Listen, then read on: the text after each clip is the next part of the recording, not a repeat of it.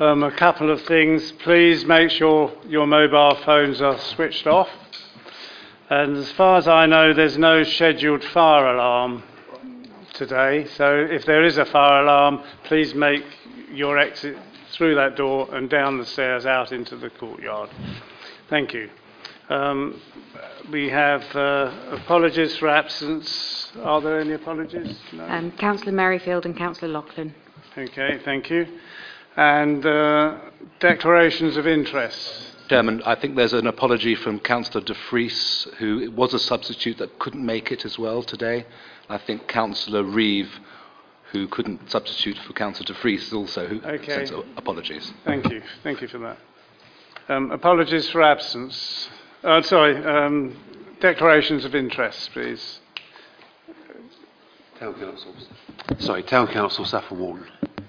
Thank you, Mr. Chairman. Town Council Saffron Walden and Portfolio Manager Cabinet for Economic Development and Investment. Councillor Gerard. Thank you, Chair. I'm Newport Parish Council, Newport Quendon Rickling Neighbourhood Plan Steering Group, Cabinet Member for Communities and Residents, and I'm also a member of the 100 Parishes Society. Head of Parish Council. I'm not sure I need to declare. I'm the District Councillor in White Roding. No, I don't. Thank you. Right, if we'd like to move on to the first item on the agenda, which is Weston's Yard. Oh, sorry. I'm new at this, so I've forgotten the minutes. Are we happy with the minutes of the last meeting, please? Thank you. In which case, we'll now move on to Weston Yard, Chelmsford Road, White Roding. That's UTT/18/2523 FUL. And I'll ask Madeline to take us through the process, please. Thank you, Chair. This is the site that members visited this morning. This application relates to a site that is located to the northern side of the Chelmsford Road in White Roding and outlined in red on the plan shown. It includes a brownfield site of 0.24 hectares. The site is located within the Metropolitan Green Belt, outside the development limits. The site was previously in use as a contractor's yard for storing and servicing plant. It is now redundant. There are properties to the west, east and opposite the site, and open grassland to the rear. The proposal is for the demolition of the existing buildings on the site and for full planning permission for the construction of 7 new dwellings with associated new access and landscaping. This shows an aerial view of the site with the brownfield site shown in the middle. A material consideration is that there is an extant permission for outline consent for the demolition of the existing buildings and erection of 7 dwellings with appearance, landscaping and scale reserved, approved in June 2017 at committee. There were 5 buildings on the site to be demolished. As seen on the site visit this morning, some of the buildings have already been demolished. This slide shows the location of those buildings. This slide shows some of the photos of the buildings to be demolished. And this slide shows the original proposed layout of the development, which has been superseded following officers' advice to reduce the scale of the buildings, add visitor parking spaces, increase the number of parking spaces per dwelling to meet adopted parking standards, and to reposition and design the dwellings to each side to overlooking of neighbouring properties. So this slide shows the revised layout and the location of the new access road, which would be located further west to the existing access. The plan shows 3 5-bedroom, 2 4-bedroom and 2 3-bedroom dwellings. All of the properties would be detached, and the plans show that adequate garden land and parking spaces to meet adopted standards for the size of the dwellings would be provided. There are 2 visitor parking spaces also provided here and here. This shows the proposed landscaping. which would include the replacement of planting of 2 ash trees to the front of the site. And the next slides show the elevations of the different plots.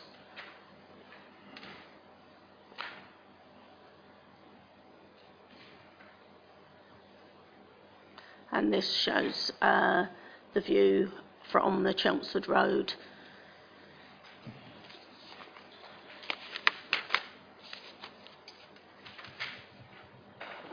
The site has previously been the subject of pre-application advice. The proposed number of dwellings has been reduced from 12 to 7.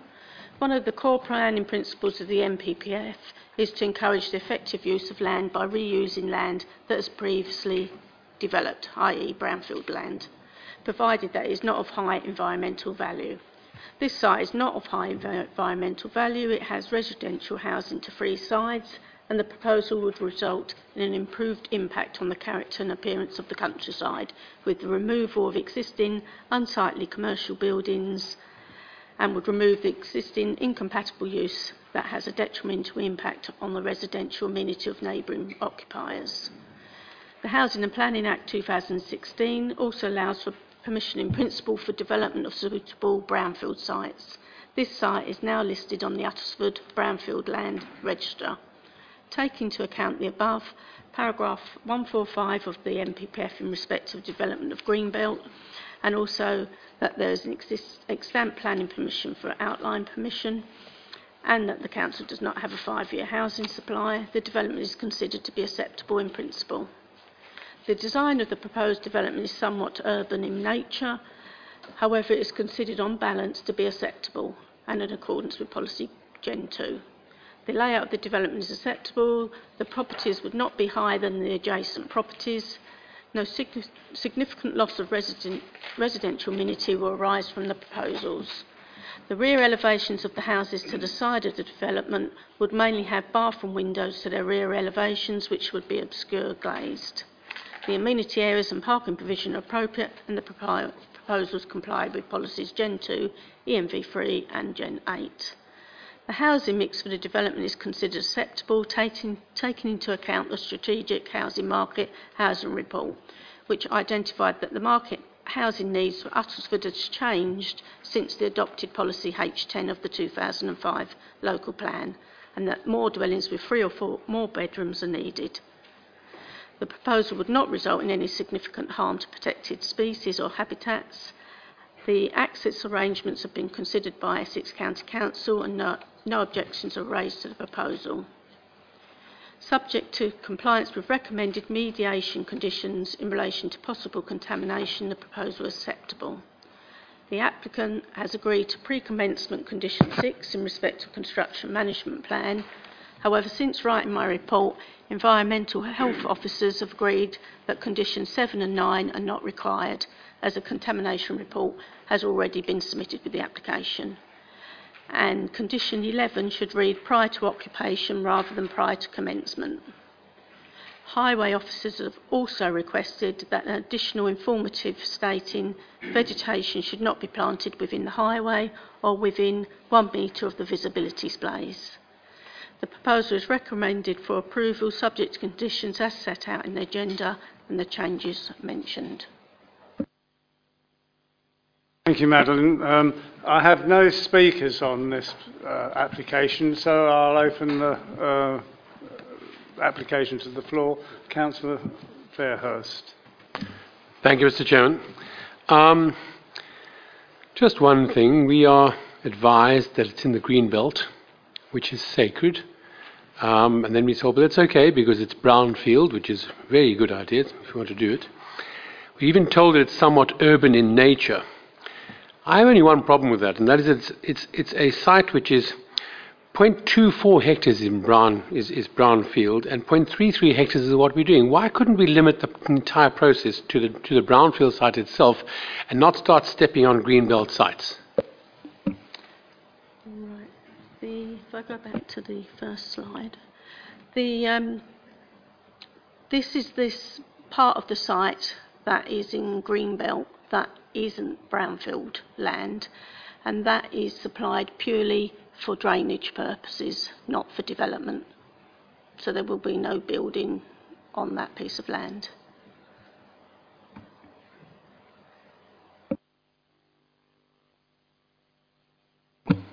Yeah, I've just got a question about the driving through White Road and coming to the site. It's very clear that properties left and right, there's a single property on each side of the road. There's no depth to those properties other than their gardens, and this is clearly different to that street scene. This is sort of backland development type. It's got quite a density of housing in a small location, and it seems to break the linear development that you've got in White Road. And I do know that we've had letters of representation from the properties on the corner where they're going to be overlooked. And it feels to me that this isn't the sort of housing we need in the district. It's certainly not affordable housing.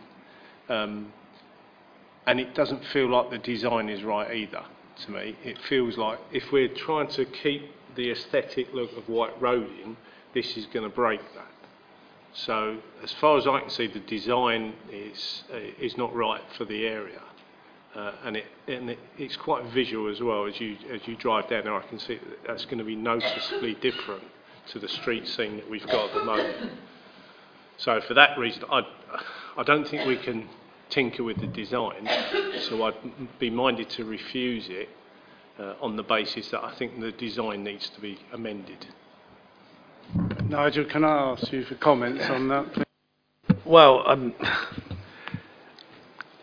a member can have their own view on that particular issue, but I think the starting point is this is a brownfield site with existing buildings on it, of which there was original buildings on it. So the idea of development in depth is already there in terms of existing buildings that are on the site and were previously on the site.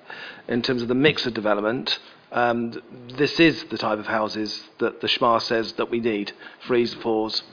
That's certainly the level of houses that we need in those houses. So I think it's a peculiar situation because this is a previously developed land with large buildings currently in depth on the site. That's why, but I totally agree with Councillor Bagnall that the character of that end of White Roading is linear development. Linear development with this brownfield site and depot going back. Are there any other comments? Yeah, thank you, Chair.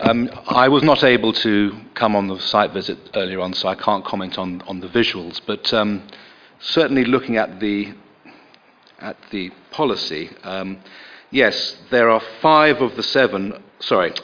out of the 7 houses are 5-bedroom houses.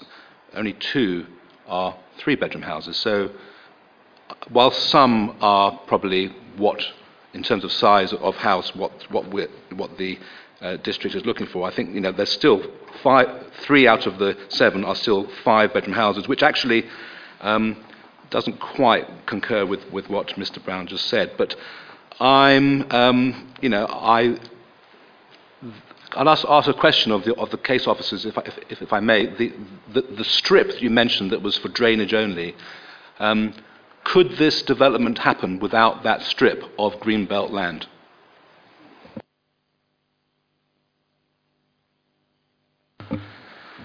I'm fairly ambivalent about this, but I have to sort of defer the detailed sort of opinion to the people who actually saw the site this morning. But I'm of the opinion that this may be just on the wrong side of greenbelt. I'll ask Nigel to answer. On that drainage issue, I think we're overthinking it. It is pipes in the ground, and so therefore it doesn't intrude on the greenbelt at all. And it doesn't open that particular greenbelt open to development. So, for instance, if development happens and it's built and suddenly someone wants to put a shed or wants to extend their garden into that area, we will go back to first principles. It's greenbelt, and so therefore it is not part of the brownfield site. So I think members shouldn't really get overhooked on that bit. Sorry, there's a tree preservation order apparently. Could you just clarify which trees that might be? There originally were 2 ash trees on the site that were subject to tree preservation orders. One was felled in 2013. The other one is considered to be of not significant value. A landscape officer has no objection to it being felled. This scheme includes the planting of 2 ash trees, 2 replacement ash trees. Obviously not of the same height because you can't do that, but it does include replacement.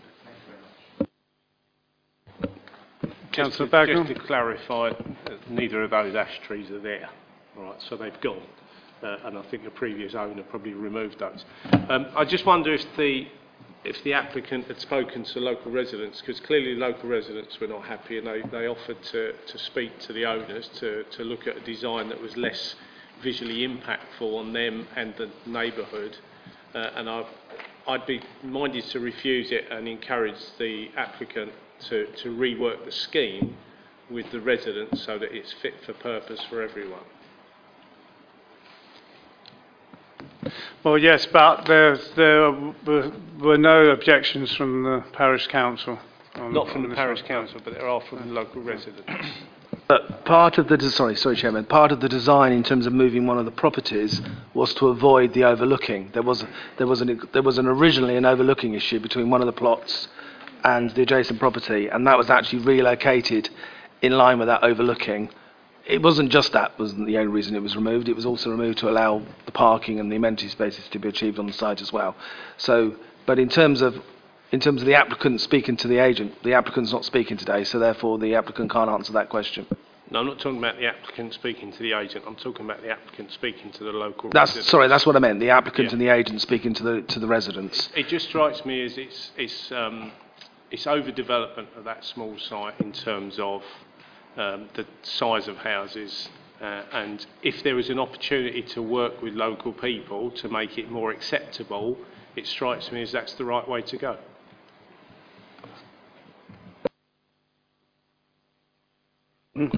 You got a comment on No, that? I've got nothing to add to that. Right, any other questions on this? Councillor Fairhurst. Thank you for letting me come back. I think we have to look at this suggestion by Councillor Bagnall about the development being not linear in nature. Because can we go back to the picture with the site and cadastral view? The site with the brownfield site and the little blue line outline.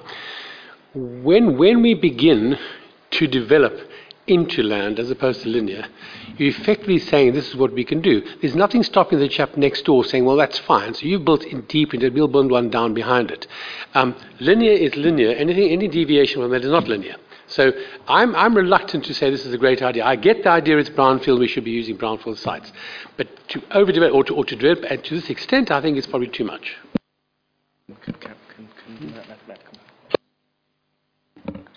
I just would like to point out that the development is confined to this area here where the existing buildings are. It doesn't go out into this open countryside.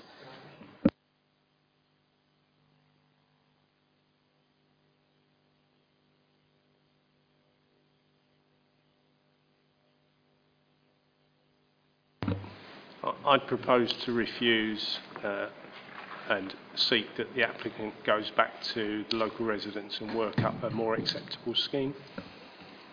I have a proposal to refuse. We do need a reason. Yeah, we do need a reason. You need to know why it's unacceptable. I think his street scene and linear development is white roading, and this isn't linear development. I need to advise members that would be a very dangerous. This is a brownfield site. This is where we should be starting with development. I don't disagree with that. Yeah, but and this is, getting it right. Sorry, I'm not. Can Matt please put in the overhead? Can you put in the overhead the aerial view that you had on? That is what you currently have got. Okay, some of the buildings have been taken away. If we do nothing, the linear effect is already there. It's already there. Only that is a huge depot. To prove that with buildings, with houses, members need to be mindful here that this is such a dangerous thing. We are saying you cannot develop a brownfield site in depth. That could cause serious problems later on. So members just need to be mindful of that particular issue.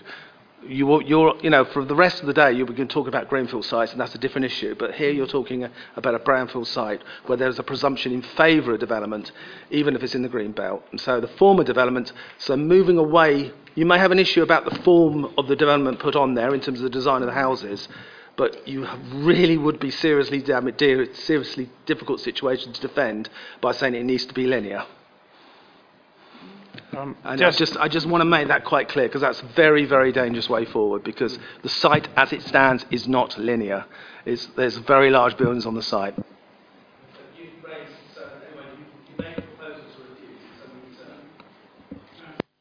Thank you, Chair. I appreciate what Mr. Brown is saying here, but on the other side of the coin is that one could be argued then to be setting a precedent in the reverse of what the next application may bring on a similar site that is in a green belt, and in terms of the character of the surroundings. So I appreciate that, but I mean, again, you know, where is the line here in terms of precedent? I sort of think that I concur with Councillor Bagnall on this, but in terms of the policy itself, I think there is a policy for detrimental to character. I just need to try to find it along my... And I think that...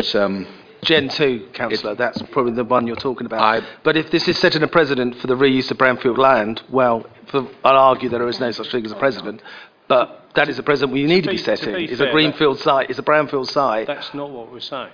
So we're not saying no to the development of brownfield site. What we're asking for is a better design for development of a brownfield site. So let's try and keep it in keeping with the street scene, keep it linear, see if we can do something. Oh, that's the issue. Linear is the dangerous issue. You cannot redevelop this site as a brownfield site, bearing in mind the existing brownfield site is not linear. This was one shed along the front of the site, and you were arguing with lots of hard standing behind it.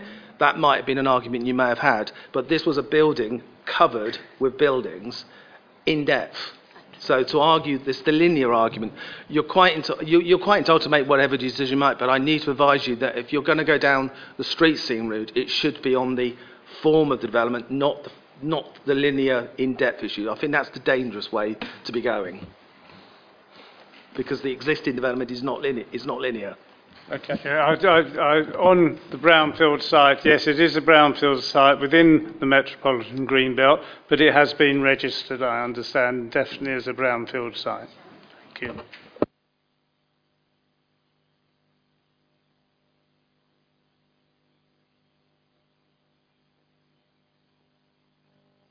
I have a proposal and a seconder to refuse this application. My own opinion is I don't have a lot of problems with it. I think the site at the moment is appalling, and I do agree with Nigel on the linear issue, but I'd like to put this to the vote. Those in favour of refusal, please show. Those against refusal. Thank you. Now you did the proposal. Yeah.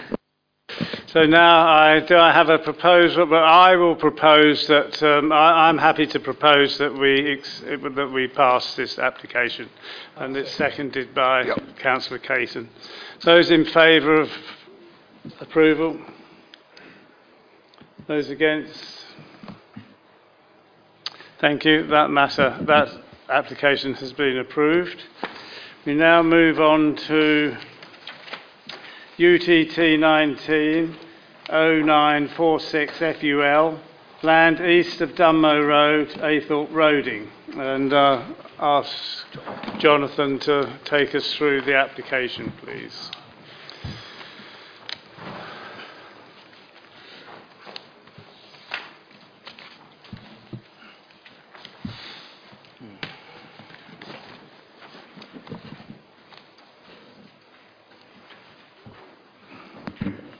Thank you, Chairman. This is a site to the east of Dunmow Road. It's a greenfield site. I understand that councillors visited the site this morning. The proposal for this piece of land that you see on the screen is for 5 houses. Of those 5, 2 would be what the applicant describes as starter homes. I'll show the block plan in a minute. There would be 2 vehicular accesses onto the road, which comes off Dunmow Road.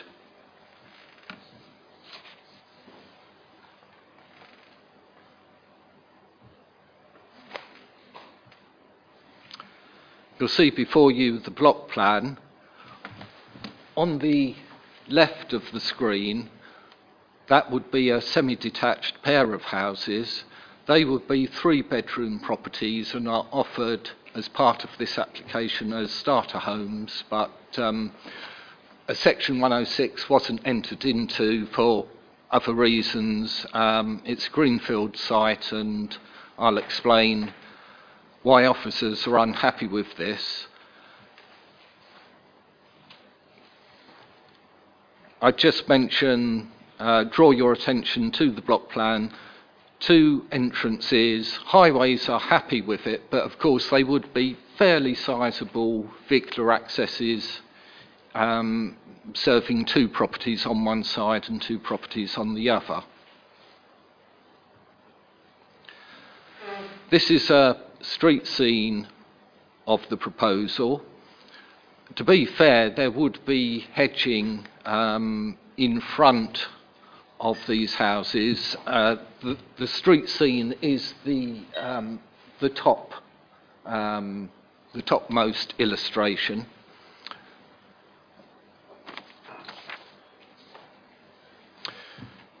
And you can just get an impression from what you see on the screen here that the principal windows would be to the front and the rear. There would be 1 or 2 windows, non-habitable rooms that could be obscure glazed. Essentially, principal windows would be front and rear.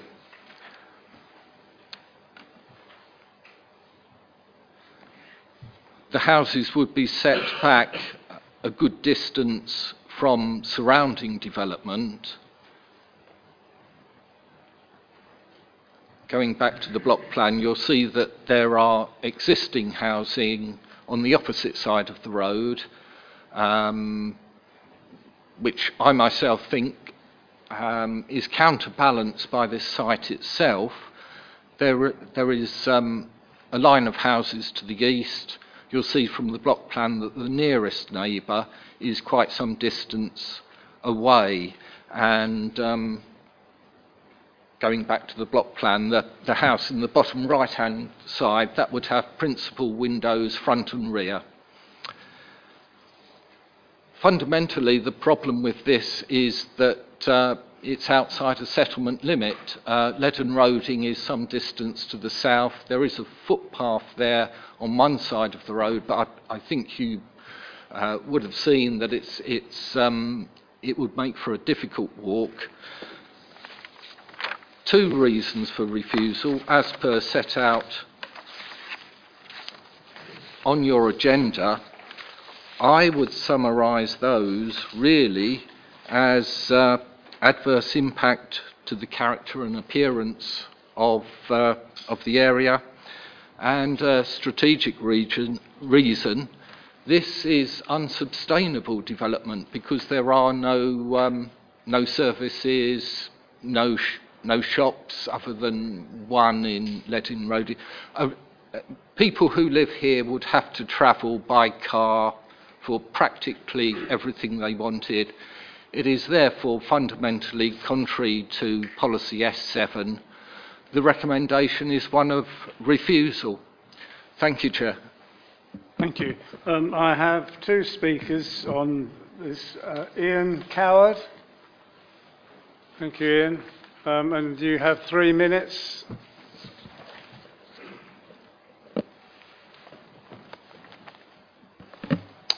Good afternoon. I'm a planning agent, have been instructed by the owner-occupier of the adjoining property to object to the application. We submitted quite a detailed objection at application stage. The applicants largely rely upon the fact that the local planning authority does not have a 5-year housing land supply and invoke the tilted balance. But to do so, the presumption is only in favour of sustainable development. This is the key requirement at the top of paragraph 11 of the framework. The site is not sustainable. There have been 3 appeals where this issue was considered by the inspectorate, one dating back to 2005, one 2006, and one more recently this year as confirmed in the officer's report. very briefly go through the quotes from those appeals. 2005, although the appellants argue that the hamlet is an established settlement, there is nothing in the evidence before me, or which I observed at my site visit, suggests that it offers the services and facilities that would make new development a sustainable option or a high priority. Pretty much the same was said in 2006. There remains a fundamental policy objection to 3 dwellings in this isolated rural location. It is not a sustainable form of development in terms of the provision of services and the inevitable dependence on private transport for day-to-day living. And then more recently, pretty much the same thing was said. It is highly likely that the future occupiers of the site would be mostly dependent upon the car. So we've got 3 decisions by the Planning Inspectorate all saying that this is not a sustainable site, and I would expect this view to be upheld if the current application was refused and was to go to appeal.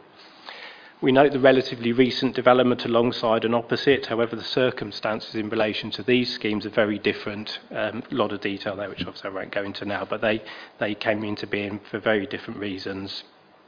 Notwithstanding any planting that could come forward and be retained, the site is very prominent at this road junction. The development would be very visible.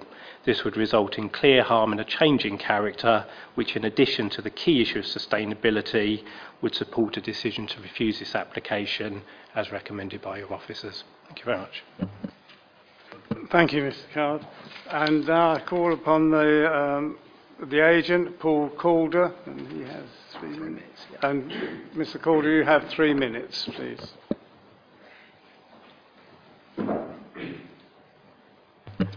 Thank you, Chair, and good afternoon, members. Having seen the site this morning, members would have noted that the application site is bordered on all sides by thick foliage, including hedging and trees, which would be retained if the application was approved. The pattern of the development also follows that of the neighbouring development by Jenny Moody Homes to the east. Members would have noted from the officer's report and presentation that the only officer-level objection to the proposed development relates to the site's location within the countryside, and future occupiers would be dependent on cars. The case officer raises no objection in terms of neighbouring amenity previously overlooking, parking on highways, matters, flooding, drainage, and so on. I would also like to draw members' attention to the fact that the Parish Council does not raise an objection to the proposal. Just briefly in response to the officer's concerns about sustainability, the National Planning Policy Framework recognises that opportunities to maximise sustainable transport solutions will vary between urban and rural areas. We acknowledge that the proposal would lead to some reliance on the private car. However, this is not untypical of a semi-rural location and is recognised by national planning policy. And it also, within the transport statement, highlights that there are amenities within walking distance. I would also like to highlight that the same framework recognises the intrinsic character and beauty of the countryside, but does not seek to protect this per se, with protection being a term now only applied to designated areas and valued landscapes, which this application site does not fall within. The mere fact that the application site lies outside a defined settlement boundary within policy terms in the countryside does not automatically render it unsustainable. The absence of an up-to-date local plan and lack of 5-year housing supply and the provision of 2 starter homes priced up to a maximum market value of £250,000 clearly weigh in favour of the proposed scheme. We would like to highlight that the provision of the 2 starter homes, which will be restricted in value if members were approved entered into a legal agreement, are a direct result of the questions that were asked at the public consultation, which was held prior to submitting the current application. The results of the public consultation concluded that the local community sought these types of homes for young families who have been raised in the area can no longer get on the housing ladder. All the houses have been designed to be in keeping with the houses directly to the east and south of the site. This again follows comments received at the public consultation when neighbours felt new housing should be of a similar size, style and design to ensure that their properties would not be undermined. This also ensures no distinction between the starter homes and the rest of the development. This has been a landscape-led approach to the design. It will fit well within the surrounding and, if approved, draw the hamlet of Kears Green to a natural close endpoint, following on the developments to the east and west. The appeal sites are in a different location and do not necessarily set the precedent for the whole of this area. I generally believe this is a positive application, not only because it would bring forward much needed starter homes within the area it serves, but because it would not adversely impact upon the character of the landscape, which the area, and it does not have an impact upon residential amenity. We do hope that members can see the many benefits of this proposal, and thank you for your consideration. Thank you. Thank you. Members, I'll put this open to members of the committee. Councillor Gerard. Thank you, Chair. I wonder if your microphone could come off, please. Thank you, Mr. Chairman. Could I just ask Mr. Brown why this matter is before us? It is being called to this committee at my discretion. Is a procedural issue whereby the current applicant received pre-application advice by a previous officer, one of our agency planners, that gave positive advice that I don't think any other officer agrees with, to be frank. So because of that, the applicant was obviously had to put the application. Doesn't mean to say we automatically have to recommend approval for it, but I think as a way forward, and obviously that is a procedural complaint that could carry on what comes out of this, whatever comes out of this appeal, that's a procedural complaint. As a result of that, to give the applicant a fair hearing, because although it was recommended for refusal, it has been brought to this committee. I should say on the converse of that, had it been recommended for approval, the local member had already called that in, but that's not the reason why it's here. It's here at my discretion because I think of the procedural hiccup that we had. Any other comments from members?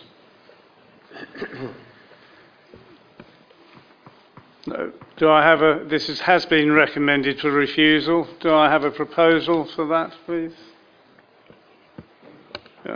And do I have a seconder?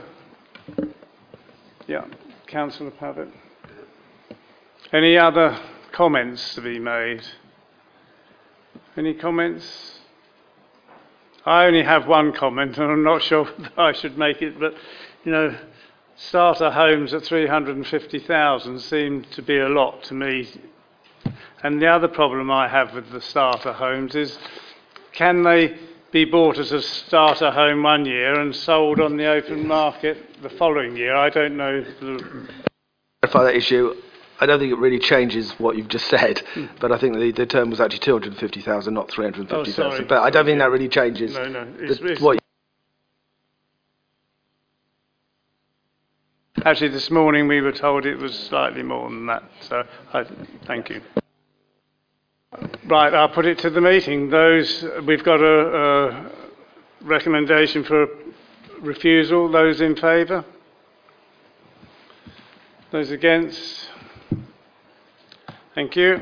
One abstention. Oh, one abstention. Thank you.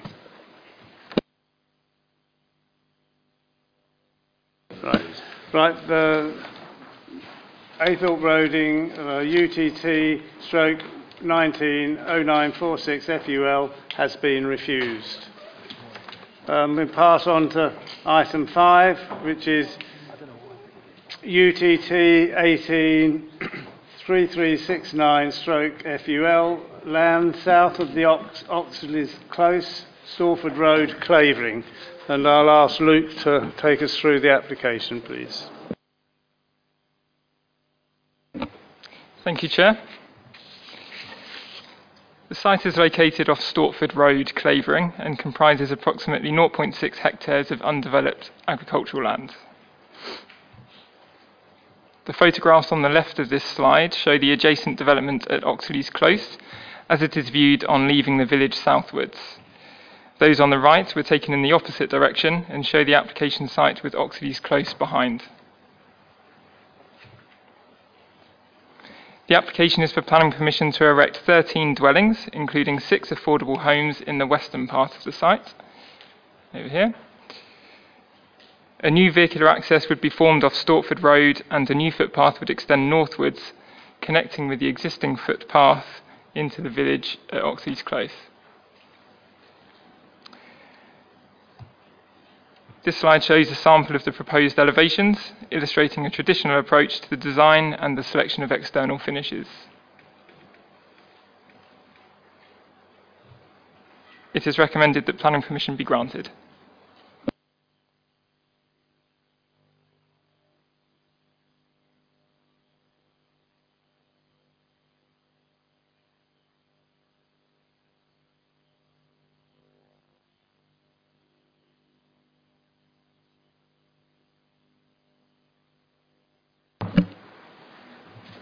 Good afternoon, I'm Philippa Robinson from Andrew Martin Planning and I act as on behalf of the applicant. The outline planning permission was originally granted at appeal in 2014 for 13 dwellings and the reserved matters were granted in 2016. The site is now allocated for 13 dwellings within the emerging local plan under policy CLA1. Oxford's adopted local plan is now out of date and therefore the National Planning Policy Framework requires development which is sustainable to be granted planning permission unless adverse impacts of doing so would significantly outweigh the benefits. Currently, Oxford are not able to demonstrate a 5-year housing land supply. In this case, land south of Oxley's Close represents a sustainable site being well located to the existing built form and is within easy walking distance of a local convenience store and a primary school. Emerging policy CLA1 states that detailed proposals will need to comply with other relevant policies in the plan, as well as meet further site-specific requirements in respect of transport, ecology, landscape, visual impact and boundary treatments. These requirements, as well as further technical issues, have been addressed fully within this submission. Any objections that have been raised by consultees during the determination period have been fully resolved. With this in mind, as well as the details set out in the officer's report, including their recommendation for approval, it is considered that the proposals represent sustainable development and should be granted planning permission. Thank you. I have no further speakers on this item, and so I'll throw it open to our members of the Planning Committee. Do any of you wish to speak?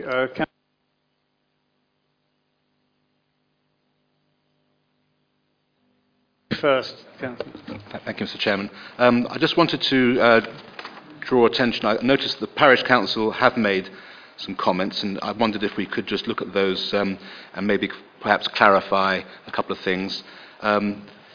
There is an issue. I understand that this, and perhaps Mr. Brown could clarify, this site is in the emerging draft local plan, I believe. Is that correct? Okay. There are some comments relating to the bus service that was in operation when this was originally granted planning that are now no longer available. So I'm just raising that issue there. If we, just in case people aren't aware, we can discuss that. The issue that they then bring up regards to some of the detail of the application in terms of the drawings do not show whether there's adequate turning circles required for large refuse lorries. Could we just have a look at that one moment? If you could just show us those turning circles and how they possibly do allow for large refuse lorries. Okay, so you're looking at the site layout plan. That's probably the best illustration of what the manoeuvrability would be around the site. There are more technical drawings as well showing turning circles that were submitted and assessed by the Highway Authority. So it is worth noting that since those comments were submitted, further tweaks to the design, very slight ones, to one of the turning circles in particular, this one here, were made just to make sure that everything was all workable. So the Highway Authority is satisfied that this is a workable layout. There's a further comment regarding the concerns that the proposed road hammerheads will permit for further housing developments as took place in the original Oxley's Close development. Again, is that something that's been subsequently dealt with, or is there an issue with the proposed road hammerheads? No, so nothing's changed in that regard. I've tried to address it in the report, but fundamentally I think the point here, as I see it, is about these turning heads, that, including that one down there as well, just indicating these on the slide. I think the concern is that they could lead to future development beyond these site boundaries in future. Really, the way that I've put it in the report is that that's not something that's really for consideration with this application. Any future application would be considered on its own merits as to whether that was causing adverse effects. So the fact that they might be usable in future for something else shouldn't really be a factor in this decision. Councillor Caton. Just a couple of questions, Mr. Chairman. Under infrastructure, it says about there's no infrastructure required as a result of this application. Can I find out whether there is capacity in the local primary school to cater for primary age children that will be attracted by this development. That's the first one. And then the second one is about the 6 affordable houses. Now, are these going to be like the starter homes in the previous application and be kind of market-based affordable houses, or will there be some social housing provided as part of this development? Thank you. Okay, yes, I can answer both of those. So the first one on education infrastructure. Essex County Council, as education authority, they won't seek any financial contributions until the development's over 20 units. So this one being 13 units, there's no requirement to pay towards education infrastructure. On the other point about affordable homes, they're not the starter homes. These would be affordable rent or shared ownership in the usual way that we would seek affordable homes. And our housing enabling officer's commented and is happy with what's being proposed.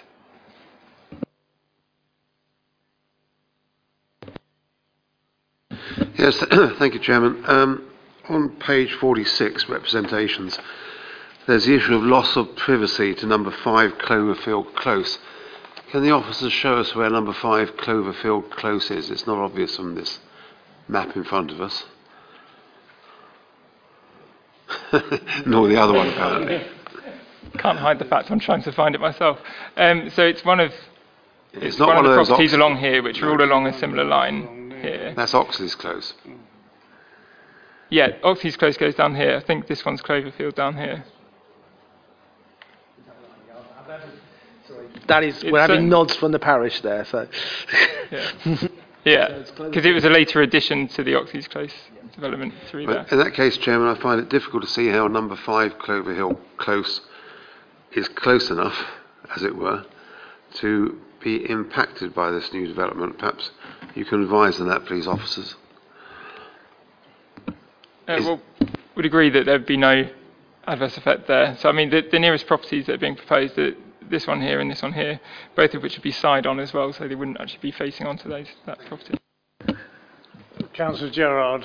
I want to know, the housing enabling officer in the comment has suggested that there are 2 houses that could be designated for shared ownership, and the recommendation was that it was that they be put in. Just want to clarify, has that been done?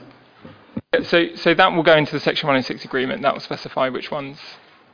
I think that would be the usual way. Yeah, that can be provided for. So the key thing that's indicated at this stage is the number of units and which ones there'd be that are affordable. And then this is kind of getting a layer down into that, which is which one specifically would be affordable rent and which one shared ownership. So that's something that would be clearly specified within the Section 106 agreement.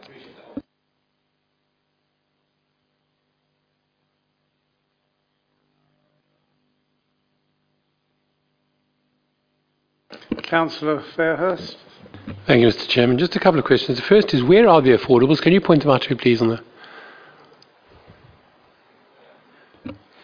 As shown here, they're plots 1, 2, 3, 4, and 12 and 13. So all the ones in this western portion. All clustered again, which we don't really like.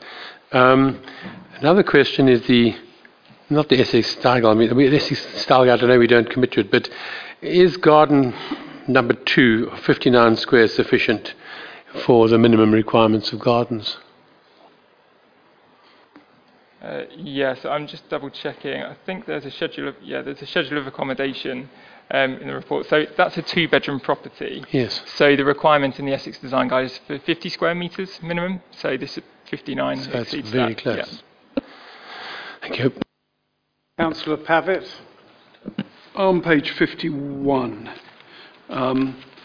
the recommendation, conditional approval, I don't understand. If a freehold owner shall fail to enter, blah, blah, blah, the Assistant Director Planning with discretion at any time thereafter for the following reason: inadequate affordable housing. But apparently there's adequate affordable housing. So what that is, that's so the Section 106 agreement hasn't yet been signed. This is the common way that this happens. So this is a mechanism to make sure that if the Section 106 agreement isn't signed by a certain deadline, we can refuse the application on the basis that it doesn't provide the affordable housing. But it should provide the affordable housing subject to the developer signing up to the Section 106 agreement, which they've indicated they will do.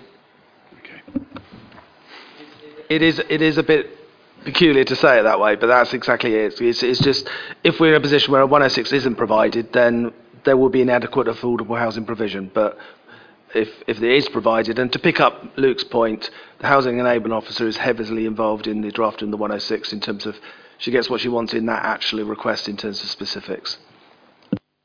Councillor Bagnall. I'm just intrigued as to, so this was clearly refused and it went to appeal where it was allowed. It's now lapsed.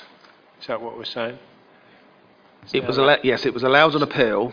Yeah. It's lapsed. It was allowed on appeal. It was outlined. It was allowed, and we had the details following outline were approved. It lapsed. Meanwhile, although this is material, but it is marginal weight, it is a draft allocation of the emerging local plan. It's been reflected because I think at the same time, but and it is development in the countryside. Yeah. Yes.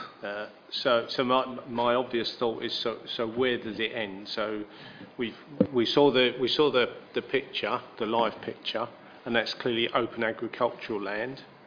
So at what point do we stop having 13 followed by 13 followed by 13 followed by 13? So I'm once again a bit broken record, but I'm minded to refuse because I think you're in the open countryside. It's outside development limits, I understand. And it feels that there's no protection from just doing another close and another close and another close. Well, you might say that doesn't set a precedent, but it seems to. We seem to be doing this quite often. Just to defend Clavering slightly here, Clavering have been hit with that. Clavering had a strips of land, one after the other, ending with this one, and that's the issue. This one was given permission. It frustrates me that it was never implemented. It would have made life a lot easier if it had just been implemented, then we wouldn't have to go through this discussion all over again. But the fact is, by the time there is I'm not saying that there would be, necessarily won't be or will be a proposal coming next door, but if there was, we'd have to consider it as it stands. But this has planning history. The fact it's a draft allocation gives it some weight as well in terms of moving forward. The land next door isn't draft allocated, and so therefore we do need to bring control over this one. But we're not there. We can't prejudge it on that basis. Sorry, are we able to make any allowances for the affordable housing, such as a cap on the price of affordable housing in this instance? Well, I think the affordable houses are going to be social housings to rent, not to sell. Oh, okay. Yeah, the way it works is the usual rule of thumb is a 70-30 split in terms of percentages, with 70% of them being affordable rent, and the 30% being shared ownership up to staircase. So you can never get to own them. You can only contribute to them, giving you equity to move on. It's just I'm sorry, Chairman, I'm just reading provision of 6 affordable homes. So I've got a specific number of affordable homes. It's not saying rental. Is that what we're getting? 6 affordable homes? Yep. So the 6 affordable homes, and then that would be split in accordance with the Housing Enabling Officer's comments, in which case that would be 2 houses would be shared ownership and the remainder affordable rent. Right, okay. Thank you. Councillor Gerard. Thank you, Chair. Are we not running the risk here of running into another White Ditch Lane situation in Newport? It looks to me like the Stortford Road is creeping along a bit like White Ditch Lane, and we possibly may have a cumulative impact situation here. I do agree that at some point there has to be a point where this stops. There is some weight, I understand, in terms of the emerging plan still for the next few days. But I believe that there is a point at which this sort of thing needs to be looked at as a cumulative impact issue. Can I just ask Mr. Brown to clarify that, please? Can I just add, the biggest material consideration here is the planning history of the site. This has been allowed on appeal in 2014. In 2014, we had a 5-year land supply. We were cigar out, we were at a 5-year land supply, and yet then, in 2014, this was considered an acceptable site for development. The only difference now is exactly the same site, but the things that have changed, it depends when the appeal's heard whether the draft allocation will have some weight. The thing that's changed is we haven't got a 5-year land supply. So if it was allowed in 2014, the circumstances have changed it more in favour of this development moving forward in terms of appeal. So members would be somewhat foolhardy to kick against that. I thoroughly understand members' concerns about moving this forward. This particular landowner does it like this. Boom, boom, boom, boom, boom. He's also done it I would also suggest that he has been doing it in the past with groups of 14, and the magic call, 14 is a slightly obscene number anyway, because it's just under the affordable housing, but we have caught him, the same owner is breaking the land up in separate chunks. That is why you've got affordable housing of this amount on 14 houses. And that is slowing it down in terms of the delivery. Because if he comes in with a development, I'm not saying necessarily we would support it, but if we did, it would be caught as an additional units to do with this. So we are getting affordable housing as part of this proposal as well, because it's the second or third phase of the previous developments as well. But an inspector has already allowed this development when we had a 5-year land supply. It would be seriously dangerous to refuse it now. Later developments, they haven't been approved, and we would need to consider those on those merits. Councillor Freeman. Yes, thank you, Chairman.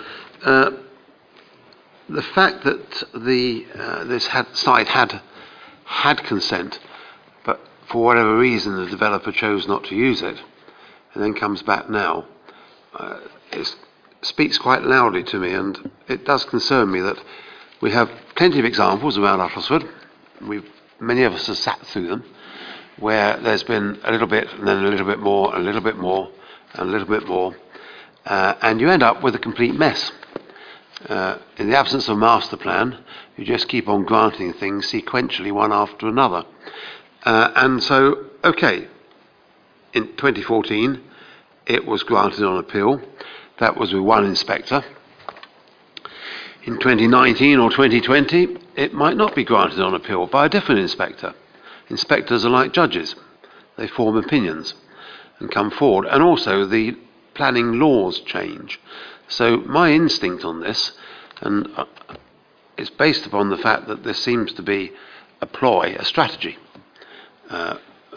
in this case, would be to not grant planning consent. And okay, if you take it to appeal, so be it.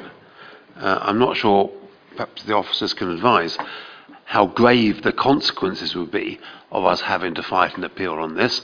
It's not as if we're dealing with a multi-million-pound operation and where every day of holding up the consent could be deemed to have damages against us or some sort of lost value against us. This is 13 houses. So perhaps you could advise us on what the consequences would be of actually refusing this application. The consequences would be, I would suggest, almost certainly an allowed appeal. I would really water down what you've just said about inspectors. Inspectors can change with the wind, but I think the fact that this site has already been granted planning permission and the same discussions are as previously, there's a certainty there. We would be considered to be acting potentially unreasonable, and so there was a particular costs award against us on that basis. We would also have to spend money in terms of actually defending the appeal or trying to find someone to defend the appeal as well, which I think is somewhat dangerous. And I would also suggest that our 5-year land supply would also go backwards. Because this was part of those sites that we were considering in the past as being part of our 5-year land supply. They're not at the moment because it's lapsed, but this was part of our 5-year land supply. So we should be maintaining and added to our 5-year land supply, not make it go backwards. So I think it would be extremely foolhardy for members to refuse it on those bases, bearing in mind what we've had. You cannot dismiss history as not being, and it's very recent history. This is not approval way back in the 80s or something. This is something that's very, very recent in the same local plan climate. The only thing that's changed is the 5-year land supply. Councillor Storer. Thank you, Chair. I'd just like to endorse the views of Mr Brown, totally. History, in my experience with regard to planning inspectors, is that they tend not to disagree openly with one another. They'll never admit that one of them was wrong. And given such a recent history, I think that would be a dangerous ploy in this instance. And certainly with regard to the 5-year land supply, if we lost an appeal on the site with a 5-year land supply, in my view, we have no chance without one. And we have, I think, about 3 years supply at the moment. Thank you, Chair. Thank you. Councillor Gerard. Thank you very much, Chair. Yes, whilst I appreciate always the comments from fellow councillors, and particularly Councillor Storer, did we not argue policy a few weeks ago and stick to policy in terms of how we make decisions?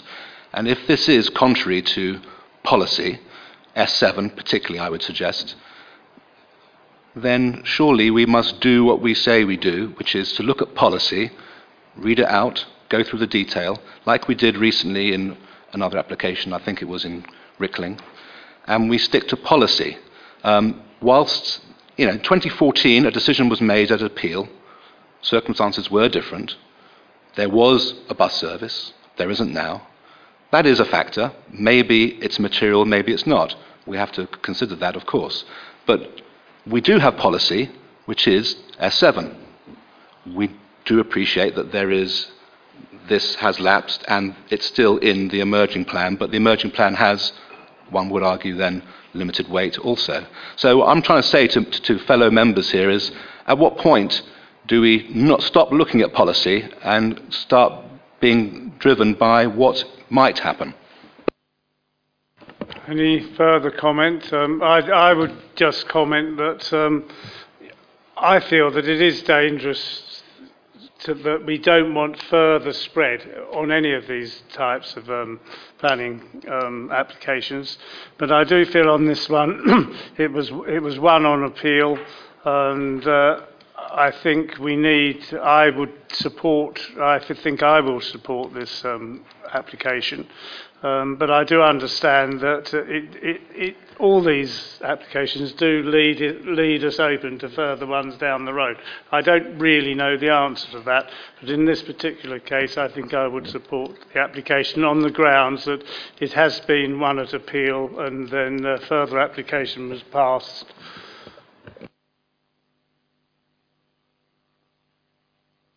Sorry, just one final comment. I just wanted to reiterate. I support Councillor Freeman in his view, and regarding the land supply, clearly the site was given approval 5 years ago, and there's not a single house on that site.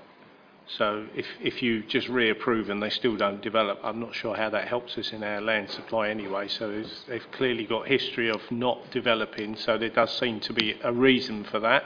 So I'd be minded to refuse this one. Do I have any proposals on this planning application, please? Councillor Storer. Chair, I propose approval. I have a proposal for approval. Do I have a seconder for approval? I have a seconder for approval. Are there any other comments before I put it to the meeting? In which case, all those in favour of recommending this planning application, please show.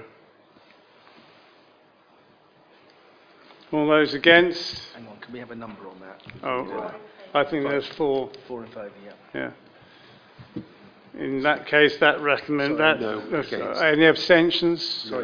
Sorry, I stopped that because I think it's important because it was obviously going to be close, and so we need to know the number. Right, I will start again. Yeah. Those in favour of recommendation, please show. 4 in favour. Those against?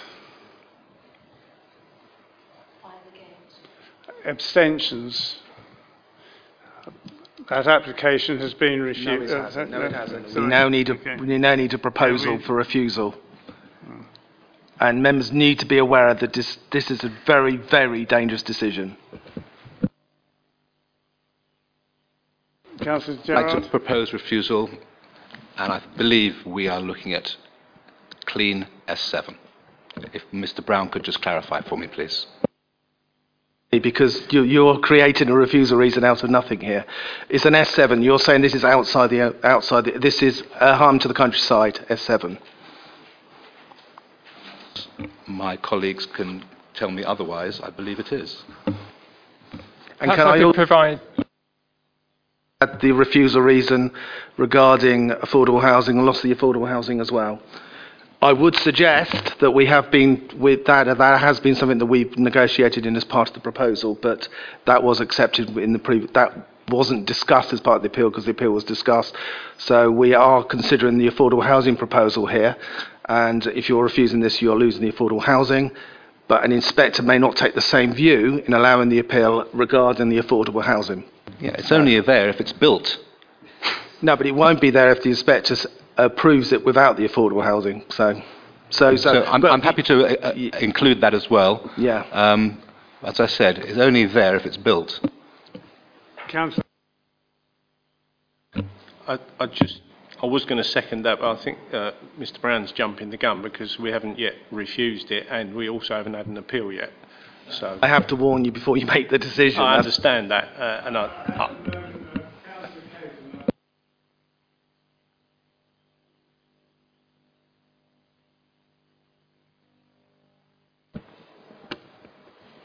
Do I have a seconder for that? Yes.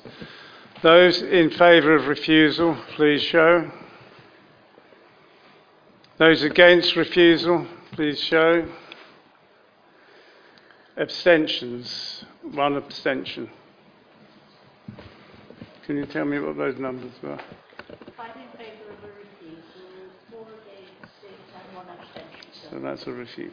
That application has been refused.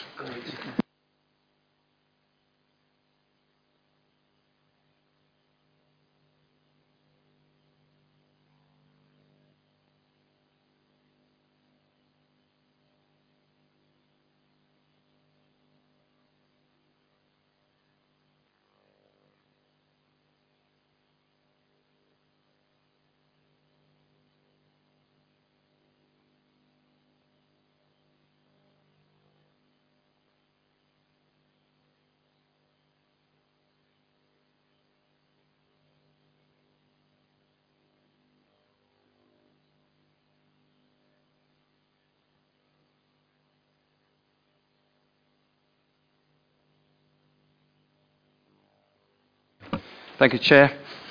This full application relates to the construction of 8 apartments, the relocation of a dwelling, namely Unit 25, previously approved for this housing redevelopment site, and the relocation of a window for Unit 25, and represents a revised application to the 2017 approved housing scheme for the southern end of the site. The revised scheme is now submitted through the introduction of apartments at the site in lieu of dwellings as previously approved, represents an increase of 4 new residential units over and above the amount of units approved for the site overall under the previous permission. And this gives you the layout for the proposed apartments, which is on the right-hand side of your screen, and it relates to this new apartment block here, running off the existing access road into the site, and the existing as-built dwellings are here, and there's also the conversion of the existing heritage block along here.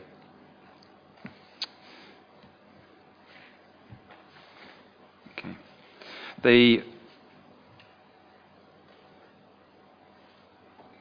That's better. The proposed apartments would comprise 7 times 2 bed-storey units and 1 times 1 bed 2-storey unit as itemised in the report schedule.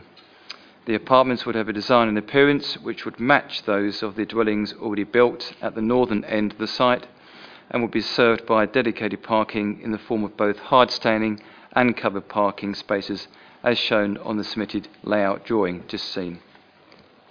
The application is accompanied by a design and access statement and a heritage statement which informs the revised housing proposal. Where I'll read the design and access statement.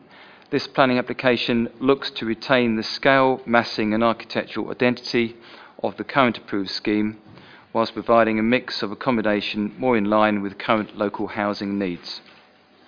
The proposed dwellings will provide much needed housing to the local area and make a positive contribution to the accommodation mix within the wider site. Full consideration has been given to the provision of car parking, highway safety, neighbouring properties and design, and it is with this in mind that we feel the scheme fully complies with the local planning policies and the MPPF, and hope it can be supported by Uttlesford District Council. This is, by the way, the frontage elevation to the scheme, showing the proposed units with high pitched roofs, and this is the rear elevation, and this is the floor plan layout. Just to show you the pictures, you're now looking at the southern end of the site, which is where the as-built dwellings are, and if we move around the site nearest to the main road, you can see the converted buildings on the right-hand side. Yep. Okay. Whilst it's recognised that the available shared amenity space for the 8 apartments as shown would not fully comply with Essex design standards, the applicant has made the case in mitigation that the site is located within a very sustainable location within Thaxted Village, which has walkway connectivity through the site to the village centre, whereby the intended occupants would be a mixture of downsizers and first-time buyers who would not necessarily require a larger amenity space. It is considered in this instance that appropriate justification exists in planning terms for this reduction in on-site communal amenity space, whereby the sustainability credentials for the site are a material consideration with regard to the planning merits of this proposal. In terms of heritage impact, it is the case that the amount of footprint taken up by the proposed apartments and associated garden amenity space for this part of the site would remain essentially the same as approved under the previous application as approved, by way of site layout comparison, given the fact that the apartments would be positioned over the current approved scheme layout. So in this context, it is based on more or less the same footprint as seen. So with reference with the comments from Heritage Place Services, it is considered that the proposed specification change from dwellings as approved to apartments as proposed would not lead to site saturation of built form and hard standings leading to overdevelopment or cause detriment to the local character and interest of Thaxted as advised, whereby it has been assessed by officers that any additional heritage impacts arising from the current application would be negligible. In conclusion, the revised scheme as submitted, introducing apartments at the site in substitution for dwellings as previously approved, is acceptable in principle and in terms of detailed considerations as referenced in the report before you, subject to the satisfactory completion of a varied 106 legal agreement relating to this previously approved housing site, with specific reference to provision of education financial contributions, provision and transfer of open space, and the maintenance of a sustainable drainage system, with the applicant to pay the council's reasonable costs. It is therefore recommended, Chair, that the application be approved.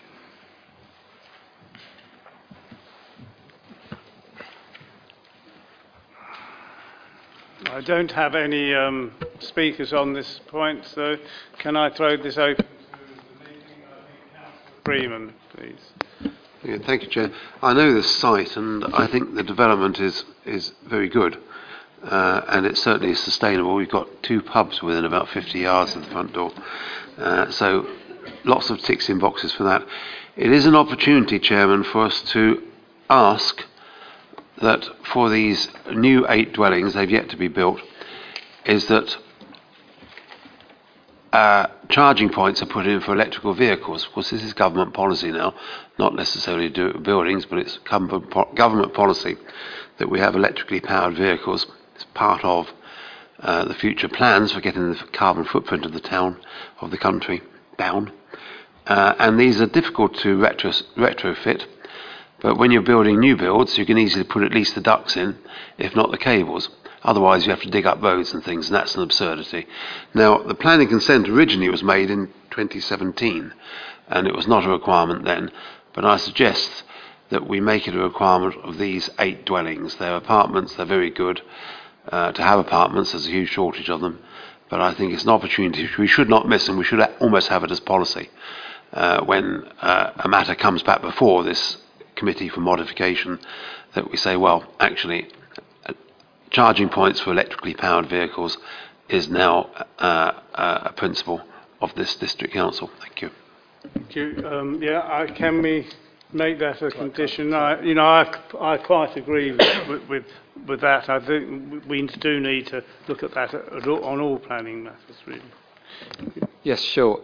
In fact, I've gone back to the applicant on that very issue as requested, and we've received an email only yesterday, and I'll just quote it because it's interesting to say that I've spoken with the client regarding the car charging points as requested, and for the dwellings currently being constructed, they are unfortunately too far down the line to be incorporated.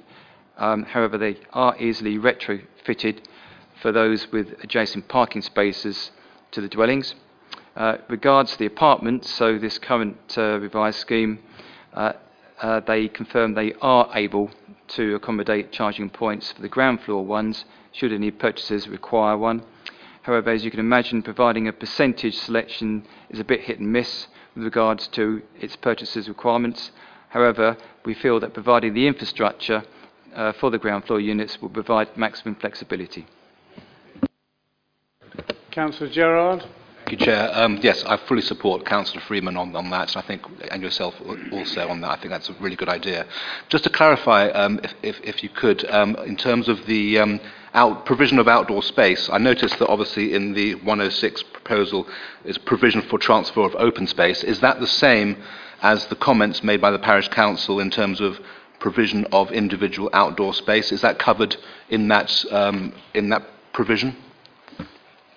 Well, we've got a situation where these are apartments, and so the outdoor space, in terms of the amenity space for the dwellings, is here, and also for the individual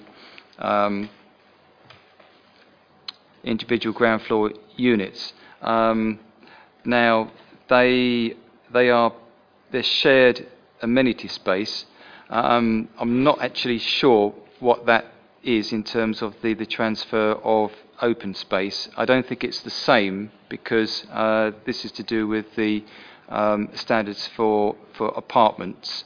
In terms of any other space which is available, we've got the top right-hand corner, which is space to be transferred across. So I need to clarify on that. The reason I mention it, obviously, is that people that live in apartments still need to have access to open space, whether it be a garden, which sometimes you can get, but I just want to make sure that we are providing, as requested, as suggested and requested by the Parish Council, for those open. And I just wanted to clarify whether or not we are actually going to make sure that there is open space, which obviously this is full application, so it's not outlined, it's full, so we just need to make sure that it's in there, and if it's not in there, I would propose that we try and insert something to make sure it's there. Yeah, let's continue microphone. Just to pick up the issue that obviously the parish have picked up the fact that there's a lack of individual amenity space for each individual unit, but therefore it needs to be supplemented by the open space, which is already provided by the scheme. So the actual scheme does provide an open space provision, and that this needs to contribute towards that as well, which is probably an extra contribution as part of that 106. And secondly, there's the issue about the proximity to facilities within the village as well. So I think the answer to your question is yes, there is open space provided as part of the scheme, which supplements the slightly lower amount of amenity space. It's always an issue with apartments, isn't it? And so therefore they will have it's slightly short on the apartment's house space, amenity space, but that's also supplemented by the fact there's open space on the site as well. Councillor Bagnall. Can I just pick up on that? So I'm just reading through the detail. So the Essex Design Guide adds it up to 375 square metres is what they should have as a shared space. And you're saying this slightly reduced amount is actually 190, which is 50% of what it should have. So it's not slightly reduced, to be fair. I think it's half of what they should have. So according to the notes, the design guide recommends 25 square metres per single bedroom flat. And then it talks about, obviously, they're 2 bedrooms with the exception of one, but then they add it up as 375 square metres to comply with the minimum standard.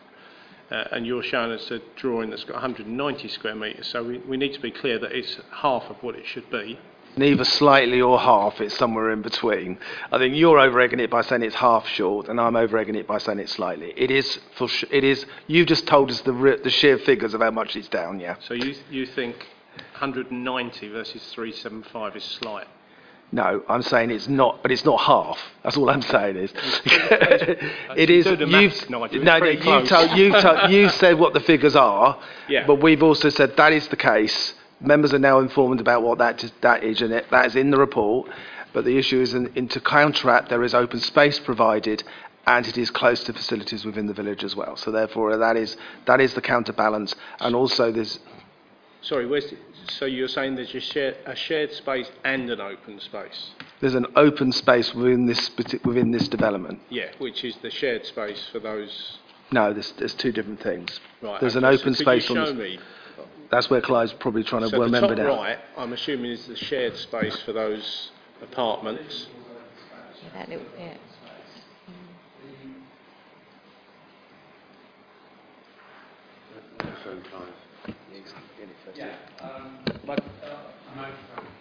Yeah, haven't got it on the screen by way of comparison, but the approved layout for the 2017 scheme, which was for all dwellings, so both on the left-hand side of the site and the right-hand, which is now proposed for apartments. The only way I can do it is to show that you've got this open space here, and in here, which, if I go to the photos,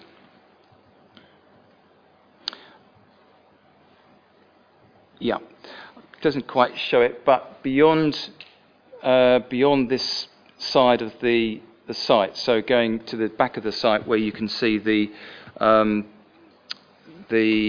heritage dwellings, if I go then back to the layout, it's all of this here, which is greenery, maintained space, and also in here as well. So the 2 green areas here, either side of going through from one side to the other. So that's the maintained public open space by agreement. Then you've got the communal private amenity space, which is down here. And just to add to what Nigel was saying, in my report, and as it's said by the applicant, by the developer, you have the 190 square metres, which is this shared amenity space here, but on the 4 ground floor units, you've got an additional what's called defensive space, so just for those 4 apartments, whereby that takes it up to a gross amenity space of 262 square metres, as I've mentioned at paragraph 11.4 in the report there. So it's the difference between 375 square metres as required under the Essex Design Guide standards and actually 262 square metres. Are there any other questions on this application? Do I have any proposals, or it is recommended for approval with conditions?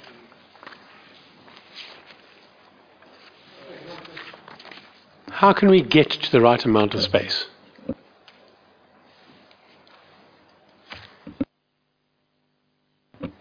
Simply to reduce the number of apartments. Members, they are delivering on this site exactly what members are pleading for. That's what they're providing, 8 of them. This is additional developments on a site that is I would say, potentially one of the best developments in the district that's currently being developed at the moment. So don't come up with, so therefore, and it's within the middle of a conservation area, so therefore there are constraints. It's conservation, it's one of our best conservation areas. It is absolutely, so it's conservation-led in terms of how it's worked, in terms of development coming out of the ground. So therefore, that's not come up with problems why we can't approve it. This is an application where it's not quite, whether it's half, we're talking about amount of amenity space that's not quite there. But there is other compensatory facilities within that site as well. But the bottom line is this is providing 8 apartments of a suitable size. So let's not try to find problems with it, even if there are things that aren't quite perfect with it.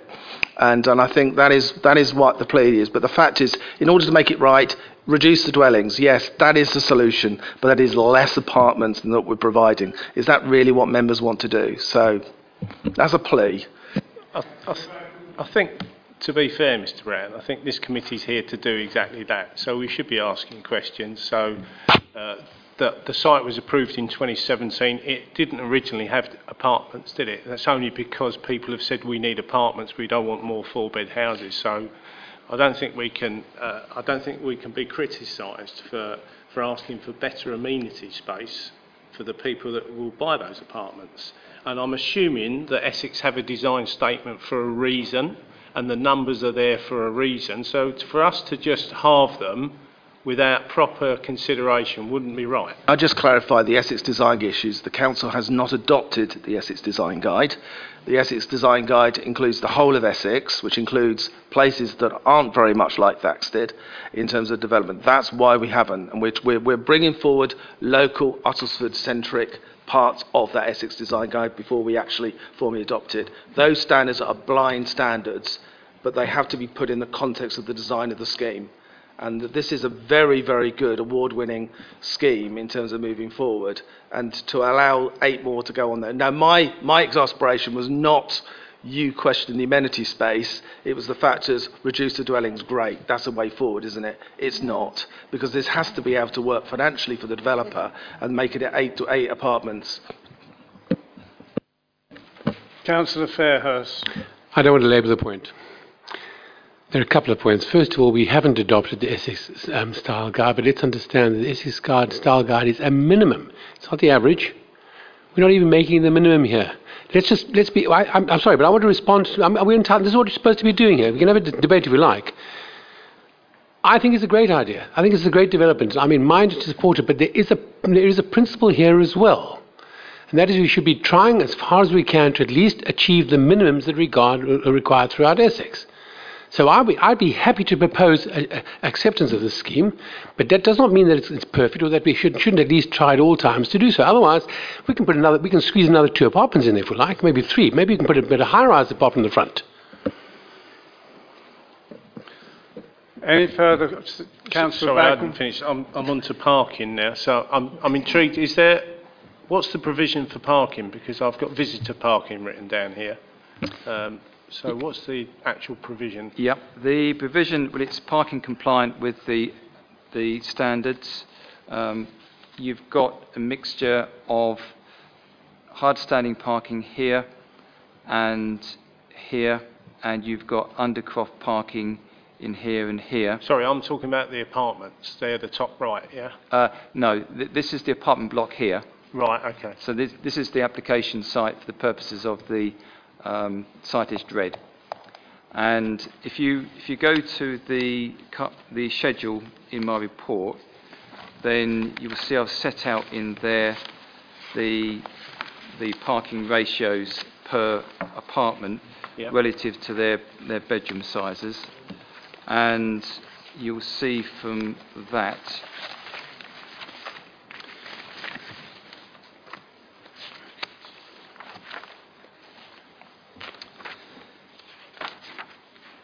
I've listed the 8 units from Unit 26 down to Unit 29A, and the parking spaces provided are on the right-hand side of that schedule relative to the bedroom unit. So in terms of meeting the Essex County Council parking standards, the 2-bedroom units will have 2 parking spaces each, and then the 1-bedroom unit will have 1 parking space each. So that's the correct ratio. And then you've got visitor parking, which by ratio you've got 2, I believe, for this particular part of the site as a ratio of the site overall, which is also compliant with the parking standards. Maybe I've misread this because it says about 9 spaces with 7 visitor spaces. Yep. Where's the 9? I don't see the 9. No, you won't, because that is across the site as a whole. So if I refer you to the section under called Vehicle Parking Standards in the report, you'll see there I've mentioned, quote unquote, a revised total of 68 parking spaces has been provided across the wider development site overall, with 9 of these spaces being visitor spaces, with 7 visitor spaces being provided within the adjacent site area, so that's the new dwellings area, and the remaining 2 visitor spaces being required for the apartments, which will be standard compliant. So I'm just a bit so how many parking spaces have we got for the apartments? Well, the 2 visitor spaces plus the resident parking spaces, that's 2, 4, 6, 8, 10, 12, 14, 15, 17 overall. Where are they? Can you show me on the plan? Yeah, hopefully it should be right. 1, 2, 3, 4, 5. Oops. I think we're going to get up to 8 or 9. Yeah. Sorry. Excuse me.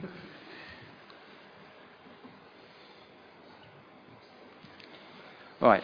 1, 2, 3, 4, 5, 6. That's in the 1, 2, 3, 4, 5, 6, 7, 8.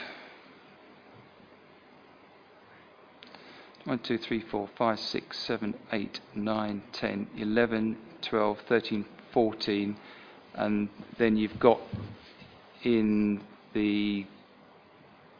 Sorry, so they're all the way down, so there's the and then you've got the covered parking as well, right, which is shown in the bottom in this picture. I think I'll get the numbers, yeah. Yeah? Okay. Councillor LeCount, please. I just really rather recommend approval. Councillor I'd like to second that, please. Thank you. Any other questions before I put this to vote? Proposer and a seconder to approve this application with conditions. Those in favour? Including the additional condition requested by Councillor. Yeah, including the additional conditions. Those in favour, please show. I think that's unanimous. Thank you. Now move on to item 7, which is UTC 190362, Farm, Hill House, Road 20, the site to be visited soon. Mr. Chairman, just an idea. Should we not consider doing 7 and 8 together? You can consider them together, but then obviously you may have to make a separate resolution on each one. It saves Chris a bit of work, and yeah. Okay, if the members are happy, I will take both those item 7 and item 8 together. Thank you. Thank you, Chair. The application site relates to a detached outbuilding located to the front of Hill House in the village of Quendon. The building is constructed of brick and flint under a plain tiled roof. Access to the site is via the existing private driveway from the highway. The building is curtilage listed to the adjacent listed building. This slide shows the existing building. As you can see, at the moment there's no first floor layout.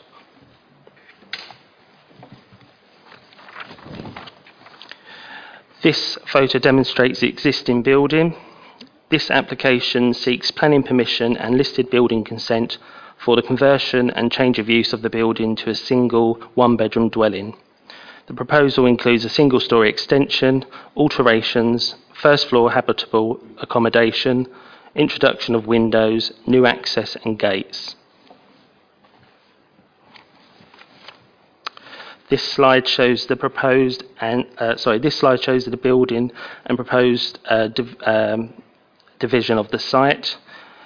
The extension to the building is outlined in red. The proposed and existing access points are also pointed out. 12 letters of objection have been received. The details of these have been summarised in the committee report. The Parish Council have made objections in regard to loss of privacy to the neighbouring properties and loss of the established wall to the new access.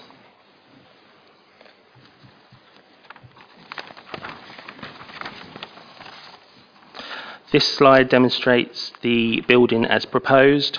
A new first floor accommodation is included. The extension is considered of a subservient scale. The alterations and work to the building are appropriate in the character of the site and its surroundings.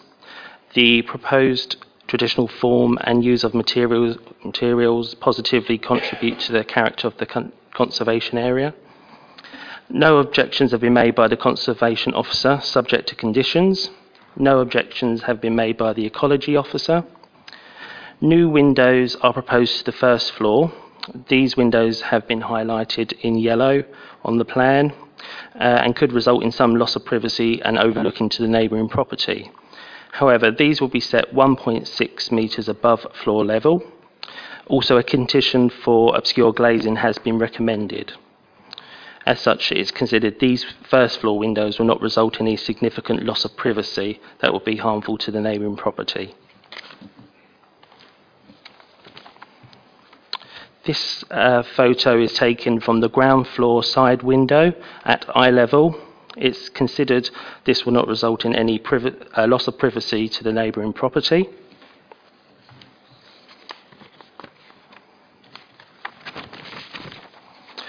This photo is from the position of the front ground floor window in the extension. Again, it's considered the proposal will not result in any loss of privacy. It's also noted that a condition is proposed for the introduction of landscaping, specifically to the boundary treatment between the building and the neighbouring property.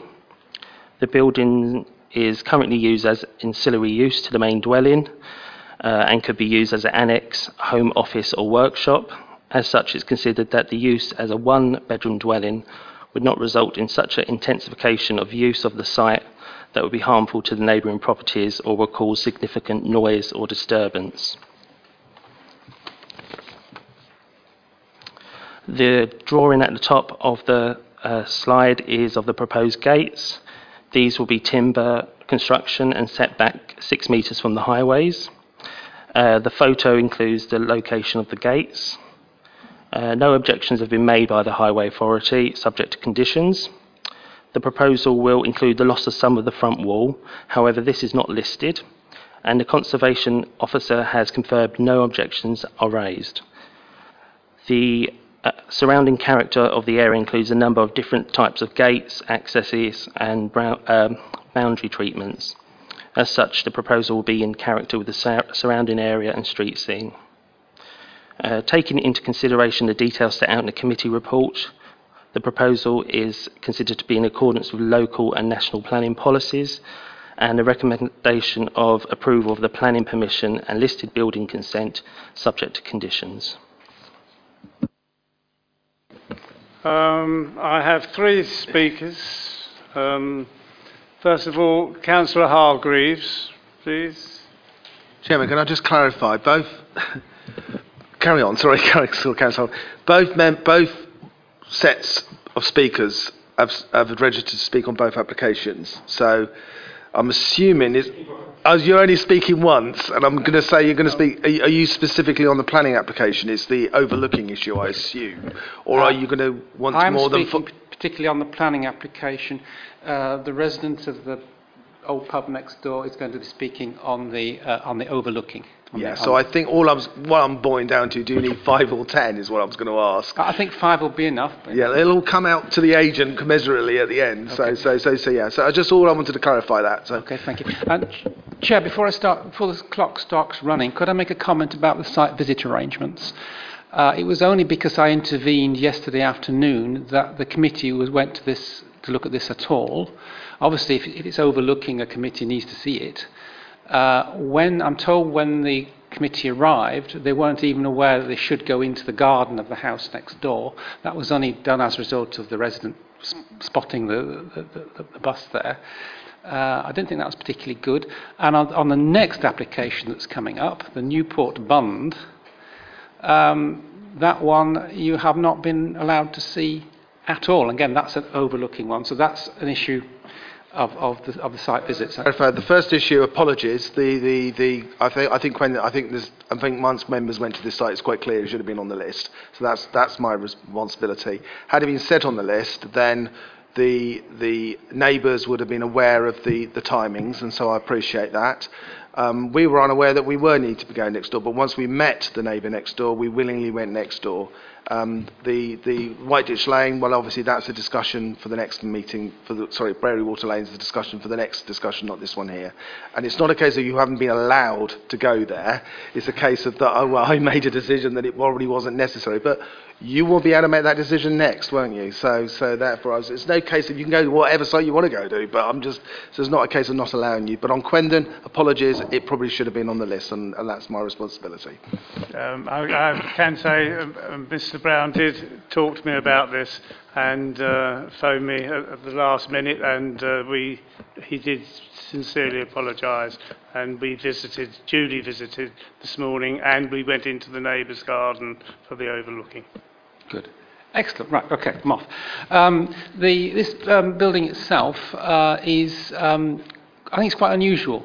It is this flint and brick building. Viewed from there, that's the view you see looking up the existing drive from the road. It's the size, orientation, possibly building construction.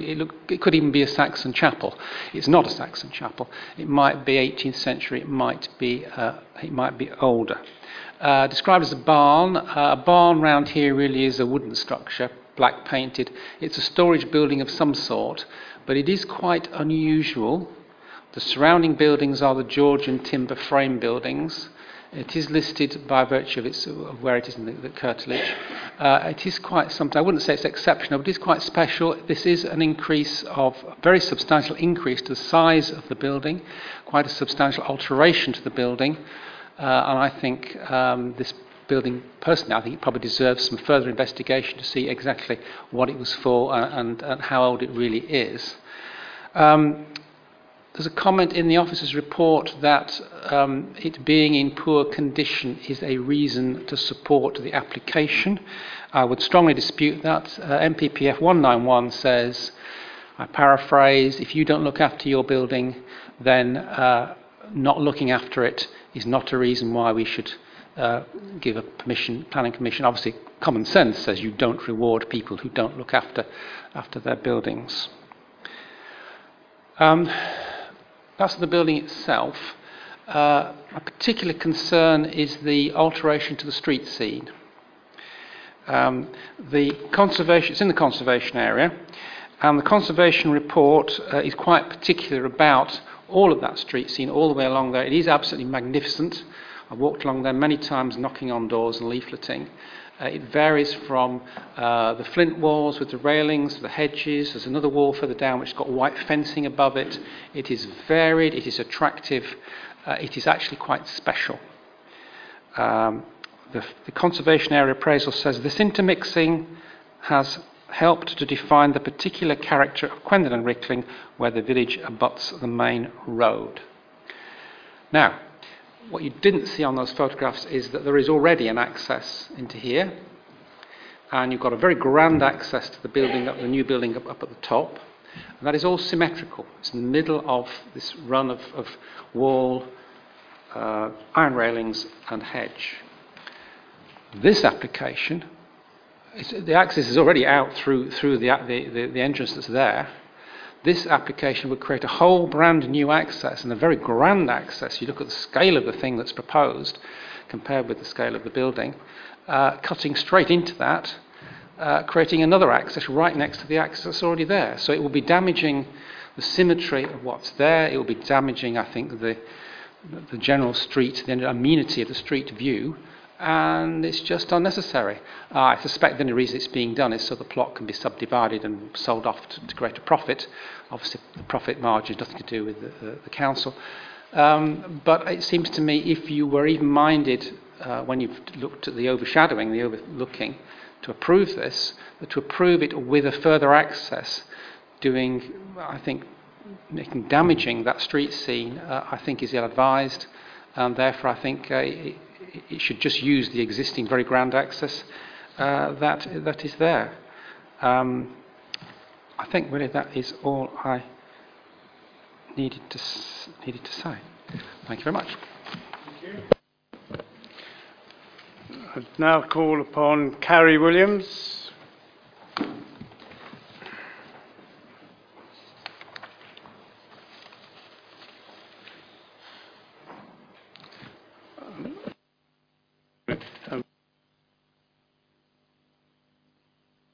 Sorry, it's the same question as I asked Councillor Hargreaves.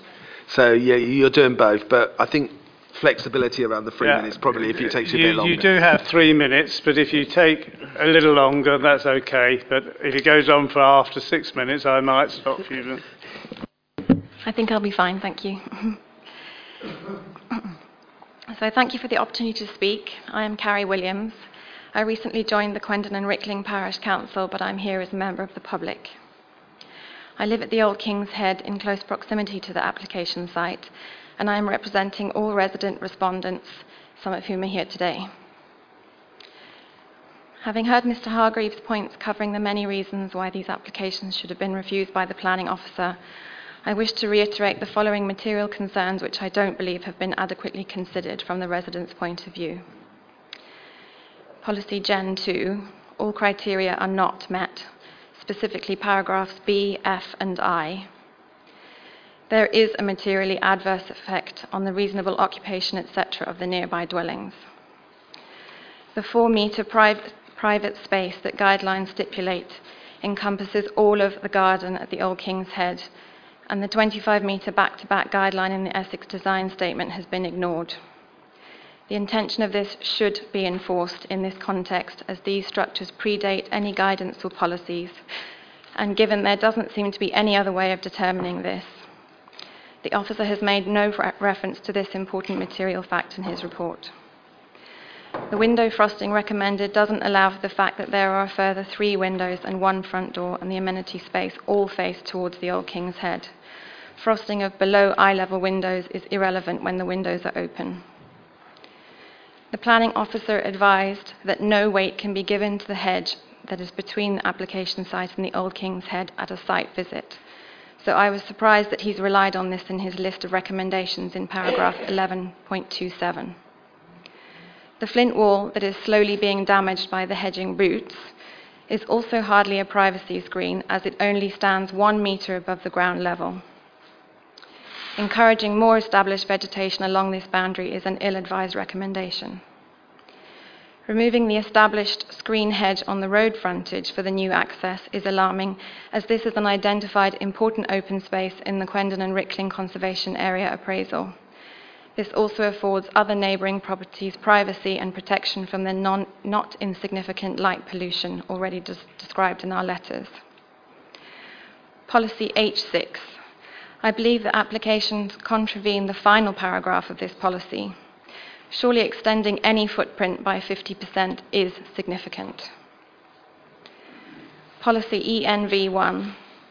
The applications do not fulfil these objectives in our view. Further, the recommendation by the most senior Conservative officer that has looked at this case, as far as I can tell, for specialist ecological advice submitted in response to the listed building application has also been ignored. The points previously mentioned in respect of the inappropriate and unnecessary access are pertinent here as well. Policy Gen 4.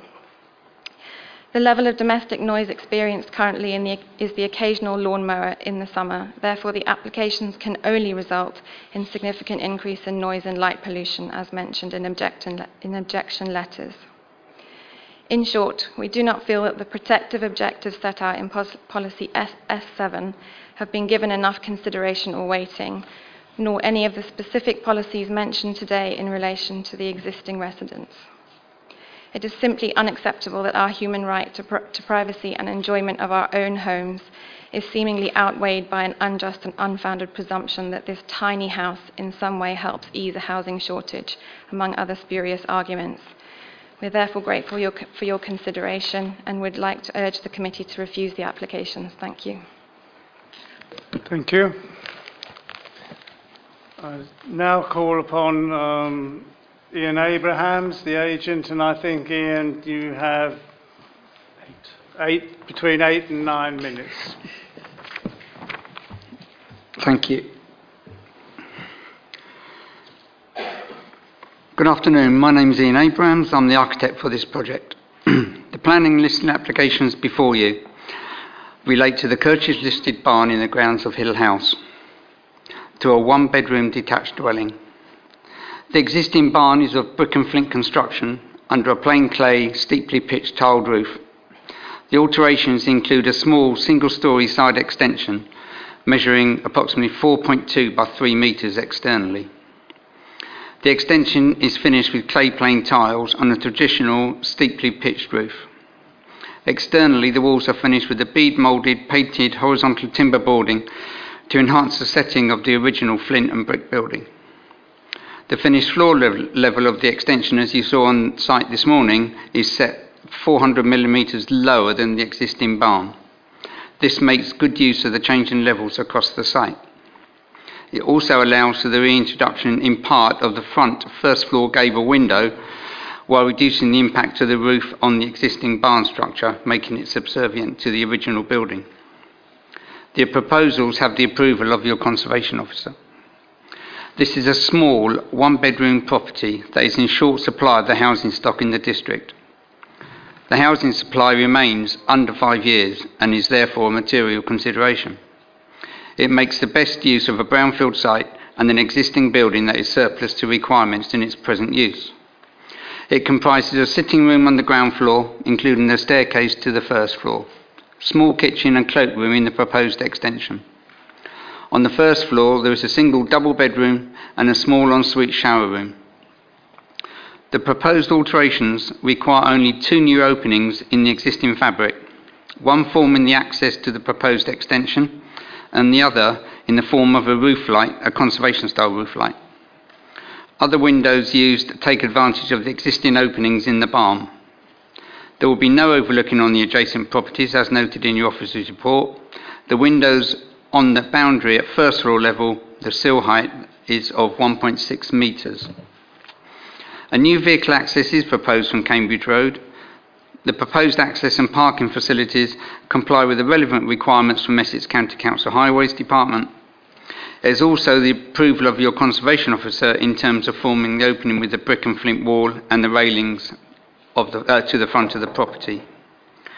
I consider the proposed barn conversion complies with all the relevant local planning policies and those of the NPPF. These are set out in the supporting planning statements prepared by Lucy Carpenter, submitted with the application. The building forms an integral part of the village, the conservation area, and the setting of the surrounding listed buildings. Whilst only Kirch's listed, it is of historic and architectural and group value.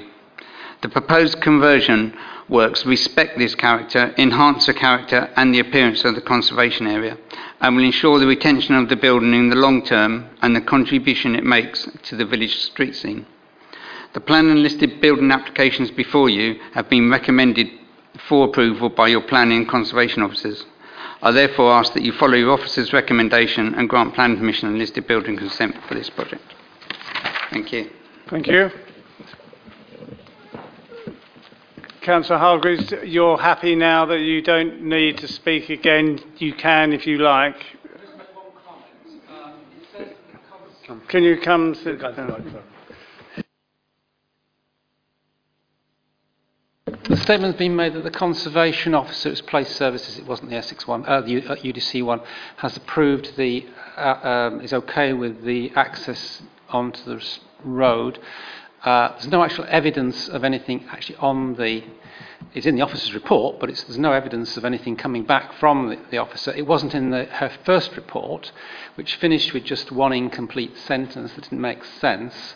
It strikes me as possibly they didn't even consider it to start with, and then maybe there's been a phone call and they just said, oh, well, it's all right. But there's no actual documentation from that officer that they have actually looked at it, considered it. There's nothing there. It's just a statement in the officer's report, unless I've missed something on the website. Thank you. And in fairness, have you any?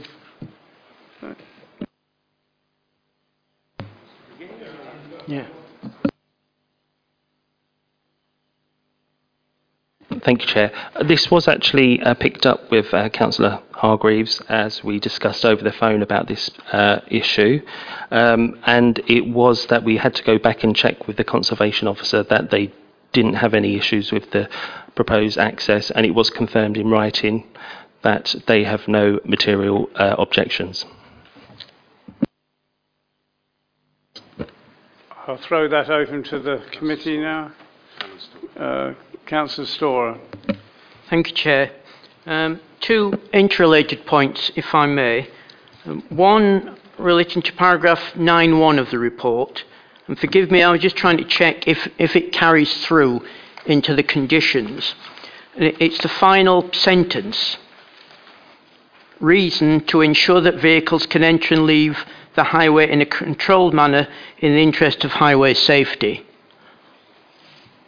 I would sincerely hope that always happens in every case, no matter where. But if that's carried through into a condition, I ask the question if it is, should it be controlled manner or should it really be forward gear? Or rather than reverse. And the second related point on this issue is I do have a great deal of sympathy for Councillor Hargreaves' thoughts on the entrance to the two properties in the context of the conservation area. It would be, in my view, much more in keeping with it if we didn't have, there wasn't to be a new access going through the hedge, but if somehow arrangements could be made to have a shared access. Thank you, Chair. Any Councillor Gerard? I totally agree with you on that basis. A controlled manner, you can sort of technically argue you can go backwards in a controlled manner. So I don't know where highways are coming from on that one. It's a classified road, which you would. So we've got adequate space on that site to turn round. So I would say in a forward gear, I totally agree with you that they should be pushing for. Yeah, I've just only spotted that bit, to be honest. So therefore, I think that as that condition goes forward, I suggest we put that in a forward gear rather than just in a controlled manner. It's bizarre. Councillor Gerard. Thank you, Chair. This is in my ward. I know the location very, very well, and obviously my co-councillor, Councillor Hargreaves, and I have looked at this together, pounding the streets very recently. We are obviously in a situation, quite rightly, as you know, we could possibly add one more house to our little village, and we could lose a Grade 2 listed building, and there are some who might argue that those counterbalance each other. I would argue that they don't. I would argue that the addition of one dwelling with a new access onto the main road is not enough to lose a Grade 2 listed building in a Type B village, contrary to our policy in our plan, our local plan, Gen 2, H6 and ENV1 and NPPF 191. Plus, I would like to make a point that in the officer's report, they have missed out supplementary planning documents, Newport Quendon Rickling Emerging Neighbourhood Plan, where we are on the verge of submitting that. It is, I agree, of minimal weight, but it is nevertheless a relevant document. The existing Quendon Rickling Conservation Area Appraisal, 2015, is a relevant document, and this is contrary to that. So I would once again, I'd like to draw members' attention to the job that we have here of the balance.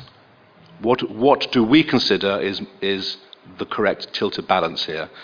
One more dwelling in a Type B village, Quendon, or the retention of a Grade 2 listed building. When it's gone, it's gone. If there was not the access issue, it may be a decision that you might think is not a hard one to make, but with access as well, cutting through onto this main road, in my opinion, it is absolutely an issue of no. This is contrary to Gen 2, H6, ENV1, NPPF 191, and I would propose that we refuse this application.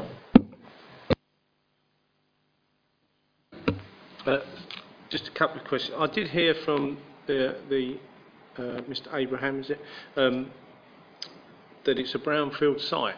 The picture showed it as a garden almost. So apologies because I couldn't be there on the site visit. Is it a brownfield site? I wouldn't get preoccupied on that, to be honest, because it's totally irrelevant. It's a But question I've got, so it is leave it residential garden counts as previously developed land. So therefore, under case law, garden land can count as previously developed land. Right. But it's a garden. We all accept that. I don't think it really changes the issue. I think the pertinent points that Councillor Gerrard said are probably the right in terms of in the balance. Can I just correct Councillor Gerrard? We're not losing the listed building. The listed building is a Kirchhoff listed building that's being converted. So I wouldn't get too caught up. We're not losing it. One more question. Sorry. Chairman, one more question on that. The Conservation Officer from Essex, did they actually come out and visit the site, or was it a desktop exercise? We're using the place services operate on a desktop or site visit. This, I understand, would have been a desktop I think exercise. when you're looking at listed building curtilage and stuff like that, I think someone ought to be coming out to do that. I don't think they should be doing it from a Google map. I think that this is, I would agree, to be honest. Okay. But that's where we are on this particular one. But I think for future, it would be useful to call that out in the report. I don't think that's going to become an issue moving forward because our concept, we are now in a process on new applications where our in-house conservation officer is being consulted and she will be visiting sites. Right. Okay. Are there any other? We've had a proposal, Councillor Fairhurst. Happy to second. Can I just clarify the refusal reason? I'm going to talk you down from one of the policies. That's all I was going to say. Let's start with the planning application first. Sorry, can I come back? The proposal is for number 7, the planning application. Yeah. Thank you. So on that basis, you're suggesting there has been no discussion about overlooking. So I'm assuming that's where you're coming from with Gen 2, but members need to make that assessment. Members haven't discussed Gen 2 or issues around it, but Gen 2 is the one to use if you're going to. I'm not going to feed you on that one. Discuss this. I concur with Councillor Hargreaves in my opening statement, but I can assure you that there is overlooking on this case. No, that's all I wanted to make quite, because obviously if you're moving towards refusing, members have visited the site, assessed the situation, and it shouldn't be a silent jump to Gen 2. You need to have that consideration. But Gen 2 would cover the issues overshadowing, overbearing, all those issues. M1 covers the conservation issue because is the break through the conservation.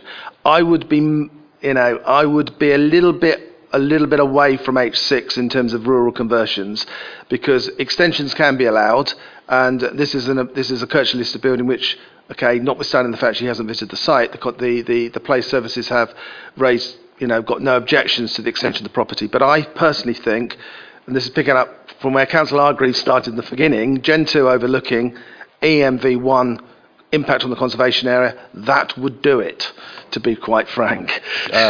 Do we need NPPF 191, deliberate negligence of damage to a heritage asset is not a reason to allow that to be taken into account in planning. Yes, that is part of the statement that we'll be putting in defence of the appeal, because it's not a defence. I totally agree. That's not a message we want to be sending out. In that case, Chair, I'm happy to propose on Gen 2 and ENV1. Okay. Thank you, Chair. Chair, I have to say I'm very, very dubious about Gen 2.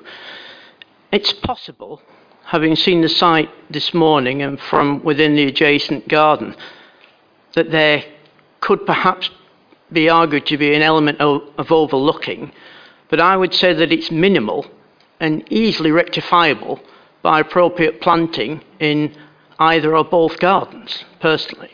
So I don't see that. I'd be surprised and disappointed if that was seen as a showstopper in this instance. Thank you. Sorry. Councillor Sutton.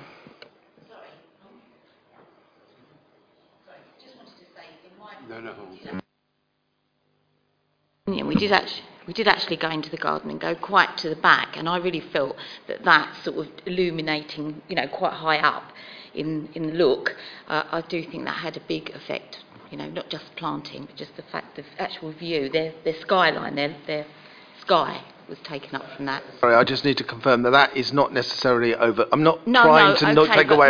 Sorry, I was just trying to say I didn't think it was a minimal overlooking. I thought it was, myself personally, I thought it was quite a large overlooking. But if you're looking at overlooking, you've got to look at specific windows, and I think Chris did go. There are windows, one of which are opaque glazed and one which is a ground window. But if you're looking at, but what you've just described to me is not necessarily overlooking, but more overbearing. If you feel that, I know that's. All I'm saying is it's specific overlooking issues. Members need to be clear. Back windows overlooking that part of the property. Even if it does, you also need to demonstrate that causes, lack of enjoyment for the property. But Gen 2, whether or not overlooking and overbearing could be helping in terms of it. This is not my view, because I don't think there is that issue, but if members are of the view that there's overlooking and overbearing could help, because it is up there, it is higher. And I think what you just described there was more overbearing than overlooking. Okay. We have a proposal, we have a second. I'd just like to make a comment from the chair, and I don't usually do this, but it is a listed building, and it seems to me it's just not used at the moment, and if something doesn't happen to it, it'll just stay there, not being used, and it's a beautiful building. The extension is reasonably in keeping with the building. My one criticism is I can't see why they can't use the existing drive. It seems to me, I know it's not a listed stone wall, but it's a beautiful stone wall, and it adds to the village as you go through. But it would be nice to think that they could use the other entrance. But, something needs to be done with this building, I would have thought. But those are my comments.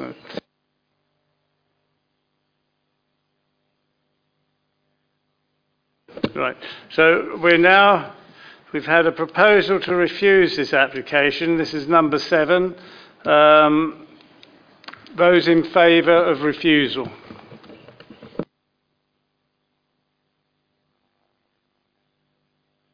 Those in favour? Against the refusal. Of refusal. Against the refusal. Against the refusal, sir. 3. Any abstentions?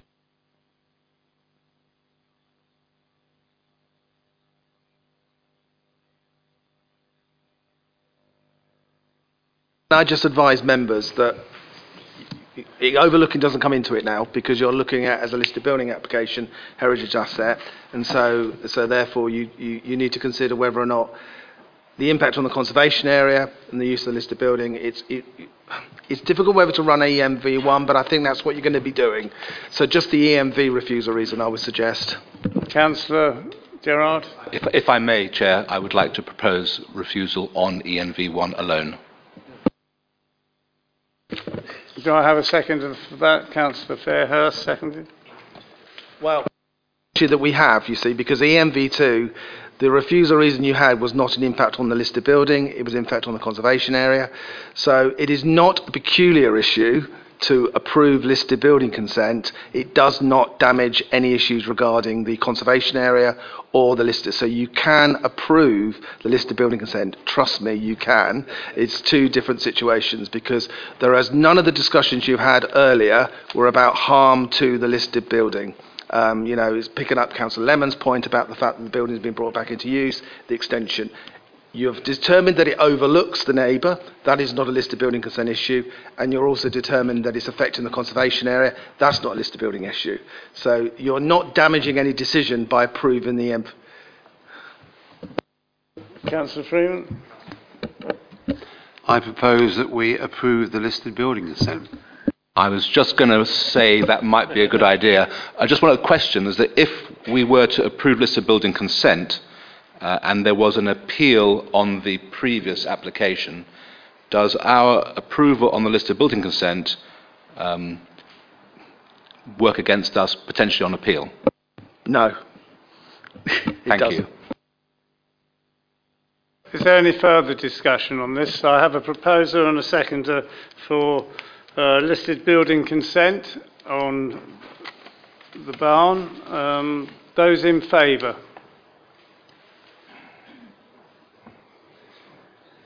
Those against? Abstentions? One abstention. And that listed building consent is approved. Thank you.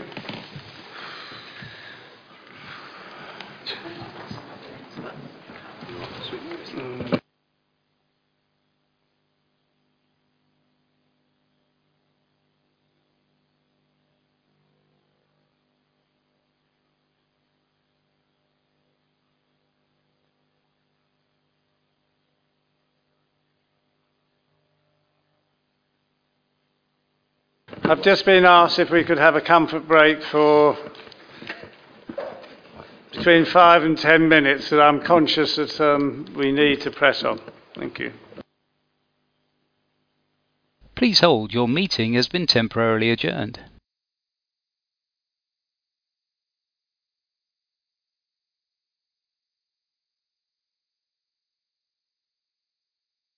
Please hold, your meeting has been temporarily adjourned.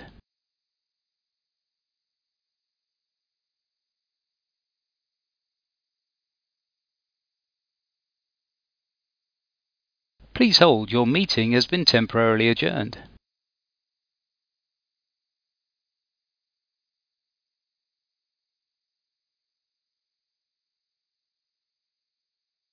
Please hold, your meeting has been temporarily adjourned.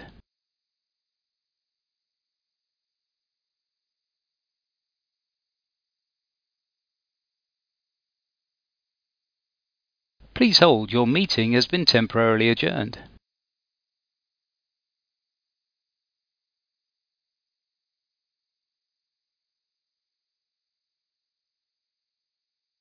Please hold, your meeting has been temporarily adjourned.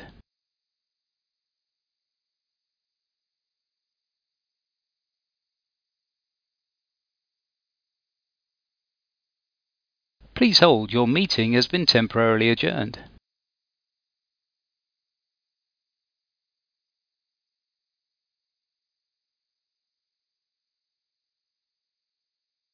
Please hold, your meeting has been temporarily adjourned.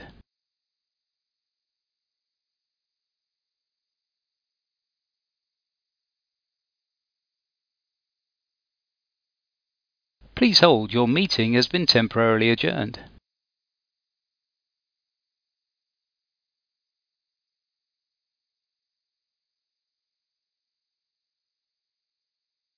Please hold, your meeting has been temporarily adjourned.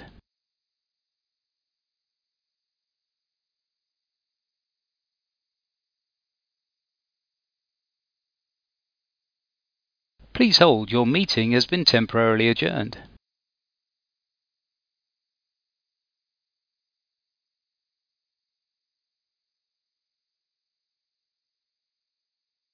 Please hold, your meeting has been temporarily adjourned.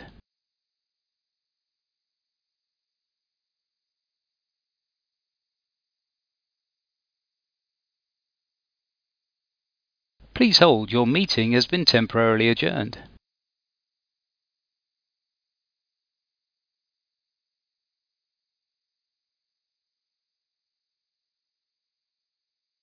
Please hold, your meeting has been temporarily adjourned.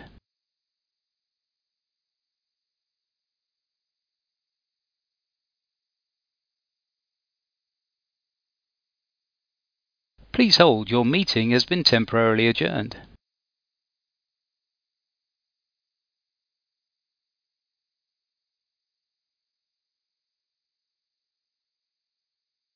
Please hold, your meeting has been temporarily adjourned.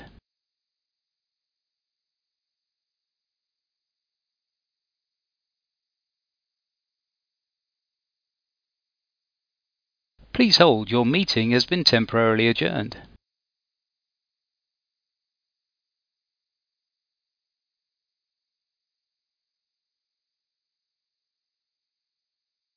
Please hold, your meeting has been temporarily adjourned.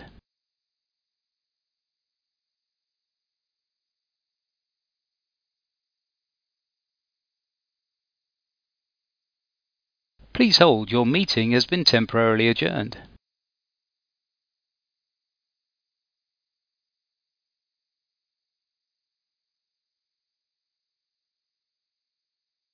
Please hold, your meeting has been temporarily adjourned.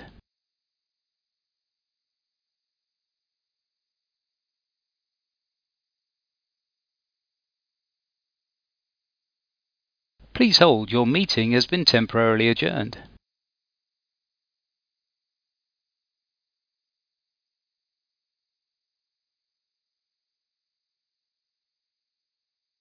Please hold, your meeting has been temporarily adjourned.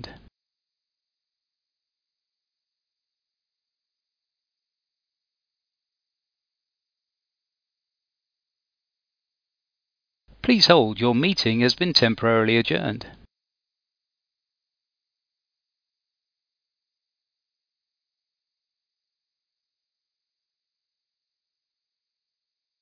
Please hold, your meeting has been temporarily adjourned.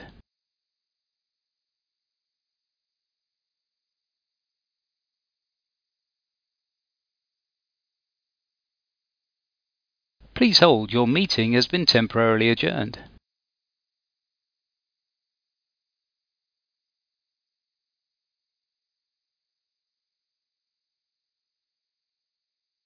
Please hold, your meeting has been temporarily adjourned.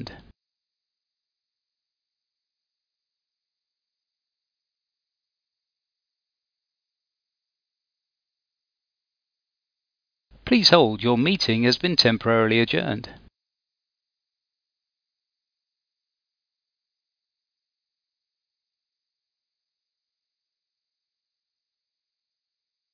Please hold, your meeting has been temporarily adjourned.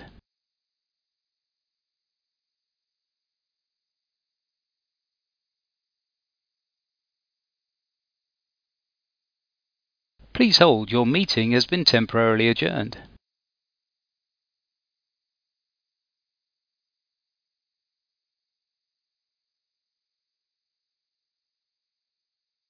Please hold, your meeting has been temporarily adjourned.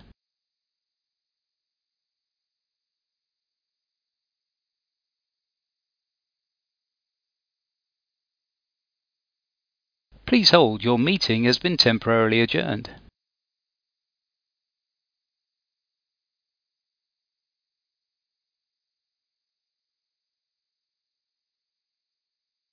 Please hold, your meeting has been temporarily adjourned.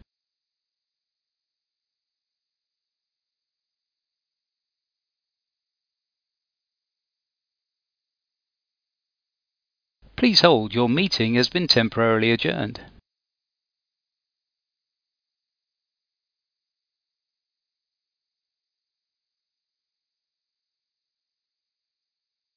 Please hold, your meeting has been temporarily adjourned.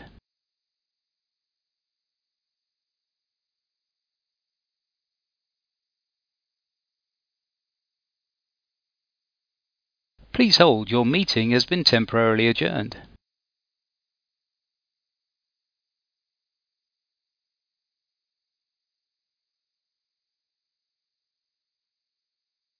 Please hold, your meeting has been temporarily adjourned.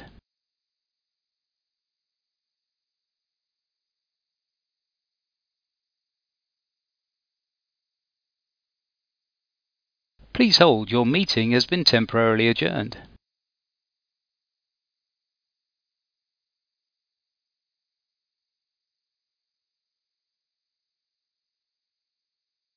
Please hold, your meeting has been temporarily adjourned.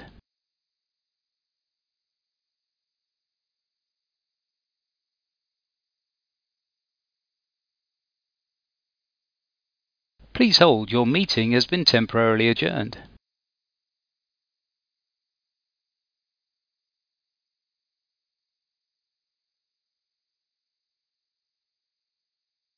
Please hold, your meeting has been temporarily adjourned.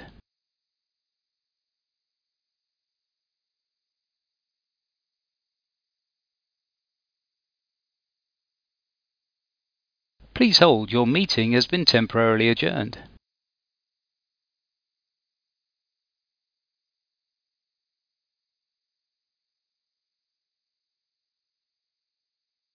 Please hold, your meeting has been temporarily adjourned.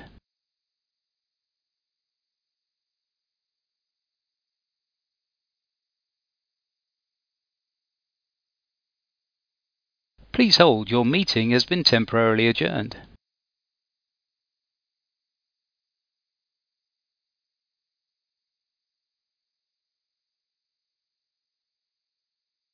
Please hold, your meeting has been temporarily adjourned.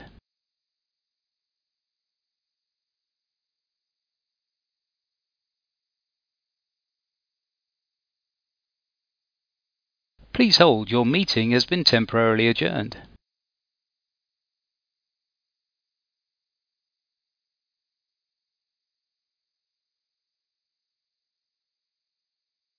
Please hold, your meeting has been temporarily adjourned.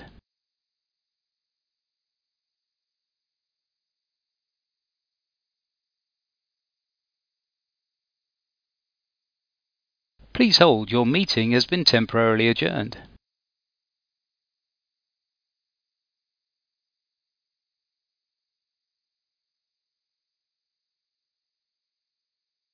Please hold, your meeting has been temporarily adjourned.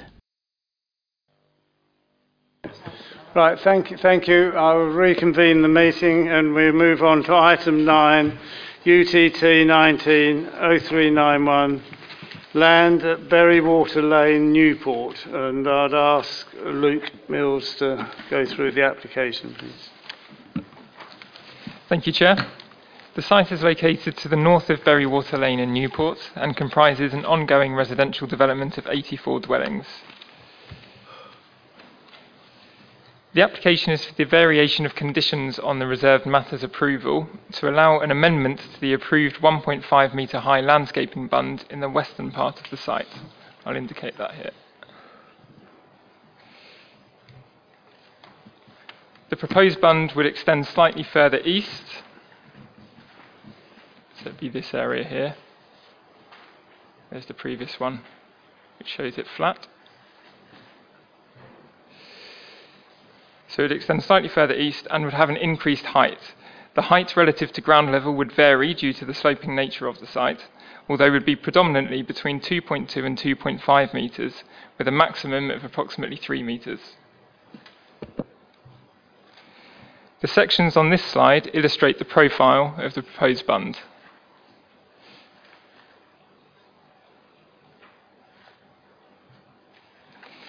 These photographs were sent in by a neighbour yesterday and show the bund under construction.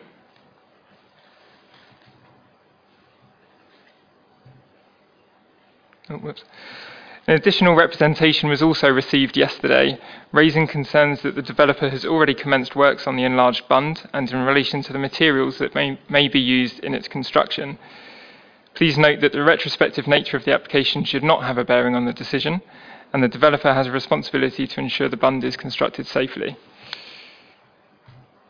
It is recommended that approval be granted.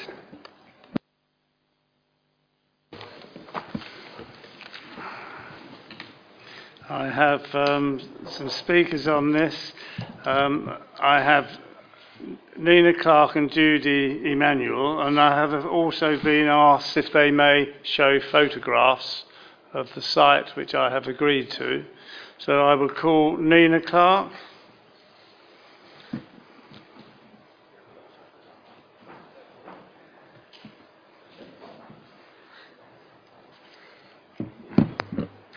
afternoon. I'm Nina Clark and I live at number 1 Meadow Sweet Way, which is plot 42 on the plan, immediately next to the Bund. Unfortunately, many of my neighbours are unable to attend today due to work or other commitments, but are happy for me to speak on their behalf. We do hope that members have read the 16 individual objections to the application from residents on the estate, as we feel that the officer's report does not demonstrate the strength of feeling, particularly from those directly affected. Indeed, the officer has, in our view, dismissed some of the arguments made, for example, the wind effect, which is disappointing. Many of us would not have bought our homes had we realised the Bund might end up higher than the originally agreed height. However, we understand that you probably can't take this into account, nor many of our other concerns. But two aspects are very relevant, as referenced by the local plan. Firstly, and particularly for those of us next to or opposite the Bund in Meadowsweet Way, the increased height results in material overlooking of our properties, whether this be into our gardens and or through bedroom windows. Some of us have taken the opportunity to stand on the Bund, which, as you may know, has already been constructed by Carla Homes at the new height, although we think there might be a little bit more topsoil yet to go on. There will definitely be overlooking affecting the privacy of several houses. At the original lower height, this would not have been the case. Secondly, the new scale of the Bund, in terms of both its height and its spread, does have an overbearing effect on neighbouring properties. Many people purchased or leased their properties knowing that they would have lovely views across the countryside. These views are now significantly impeded or obliterated. The wild ecological approach to the landscaping is welcomed, but of course this will also add further to the height. Lastly, it's worth pointing out that if the officer is claiming that the view of the development from way across the fields to the west will be more effectively screened by the higher Bund, what does that tell you? Quite. That the height of the Bund actually is quite substantial, so please spare a thought for the residents. So to summarise, in our view, there will be material overlooking of nearby properties, and the proposal does have an overbearing effect on those properties, and we strongly urge members to very carefully consider residents' concerns and refuse permission. And as Luke mentioned, there are 4 photographs which I would like to show, which I took last night, having heard that Mr. Brown had declined members the opportunity to visit the site today. So these were just very quickly taken, and they show in the first on the left, that is the view from number 8 Meadowsweet Way on their front path. The next one from the left is from number 6, then moving down Meadowsweet Way from number 4, and the last one from number 2 Meadowsweet Way. Thank you. Thank you. And now call upon Judy Emanuel from Newport Parish Council. 3 minutes. Yeah.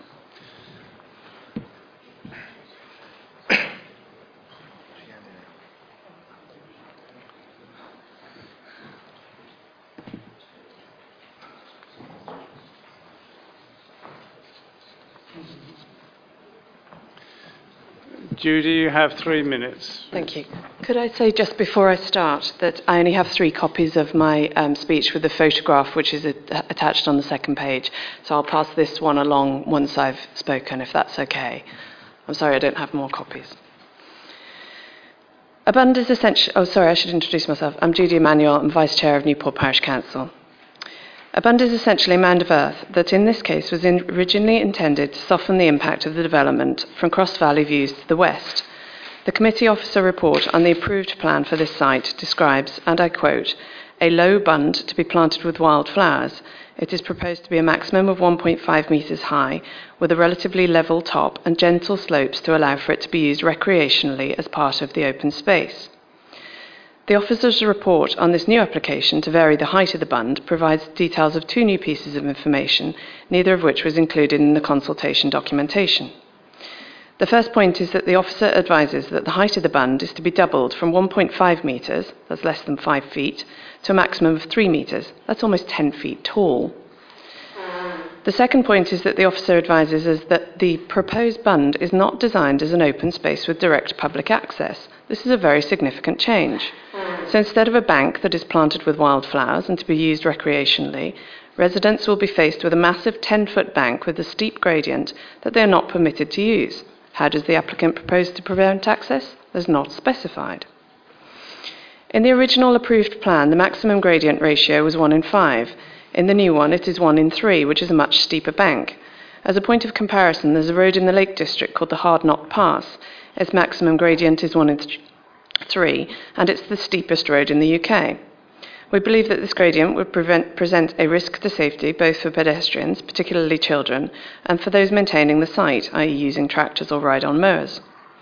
It's worth noting that this application is now largely retrospective, the height of the bund having already been increased in advance of the application being determined by this committee. The impact of the development on the surrounding landscape is indeed significant, although this is largely down to the use of red pantile roof tiles, which are highly visible in the landscape. Even a 3-metre bund will not mitigate this. The surrounding property owners purchased their properties prior to completion of the works on site in good faith that the planned landscaping surrounding their houses would be implemented in accordance with the approved plan. This included the low bund opposite or adjacent to their properties. It is not reasonable of the developer to change the plans to such an extent post-sale and significantly reduce the residential amenity as a consequence for no other reason but to save themselves money. In conclusion, the application is contrary to several plan policies. Gen 2 on several counts. The scale and mass of the bund relative to the surrounding housing is excessive. The application would have an adverse impact on residential amenity through its overbearing size. There's also an unacceptable risk of overlooking and loss of privacy. And EMV 3, due to the fact that at the revised height it could no longer be used for its intended purpose as open space. This variation entirely changes the original intention of the bund with no compensatory benefit to residents and potentially presents a risk of safety as a consequence in the change of gradient and height. Thank you. Thank you. No other speakers, so I'll throw this open to the committee. Councillor Gerard. Thank you, Chair. Yes, I did call this matter in. Actually, at the time, I called it in on Gen 4, Gen 6 and ENV 12. However, I'll come to a couple of the policies in a second. What we're being asked to do, obviously, is to relax a condition when at a time that I believe that we should probably be enforcing conditions. On the whole, I've watched this development grow. I live in Newport. I walk my dogs here. I know the area well. What has essentially happened, in my opinion, is that the developers have allowed the topsoil to build up. And for whatever reason, they decided that actually, rather than spending money to shift it off and take it away, just keep it building up and apply to relax a condition that says you can't. I have seen the houses that are affected by this. I've spoken to the residents affected by this.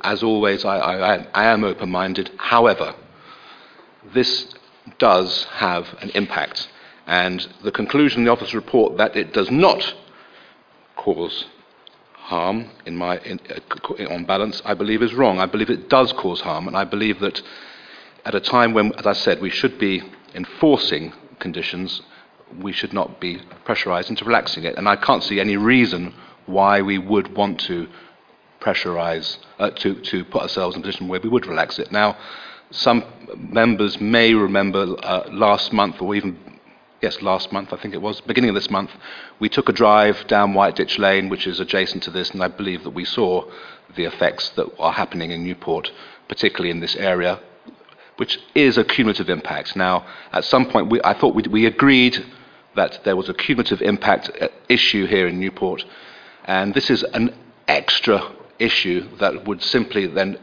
further exasperate an already bad situation. So I am in no doubt at all that, and fully concur with the speakers earlier on, and my own opinion is that this is absolutely no question. We should not be allowing these conditions to be not to be met or to be varied, and I'm unequivocal, and I'm going to actually kick it off right away. I'm unequivocal that we should proceed not to allow this application of varied conditions, and I think we should refuse this application. Thank you. Councillor Freeman.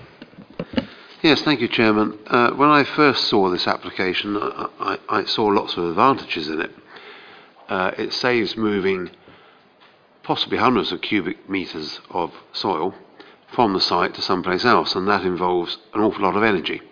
It's heavy stuff, it's hard to move, it involves big trucks going through villages and along roads to wherever it's going to be used. So on that basis it seemed quite a sensible arrangement, not having to move it, turn it into a bund.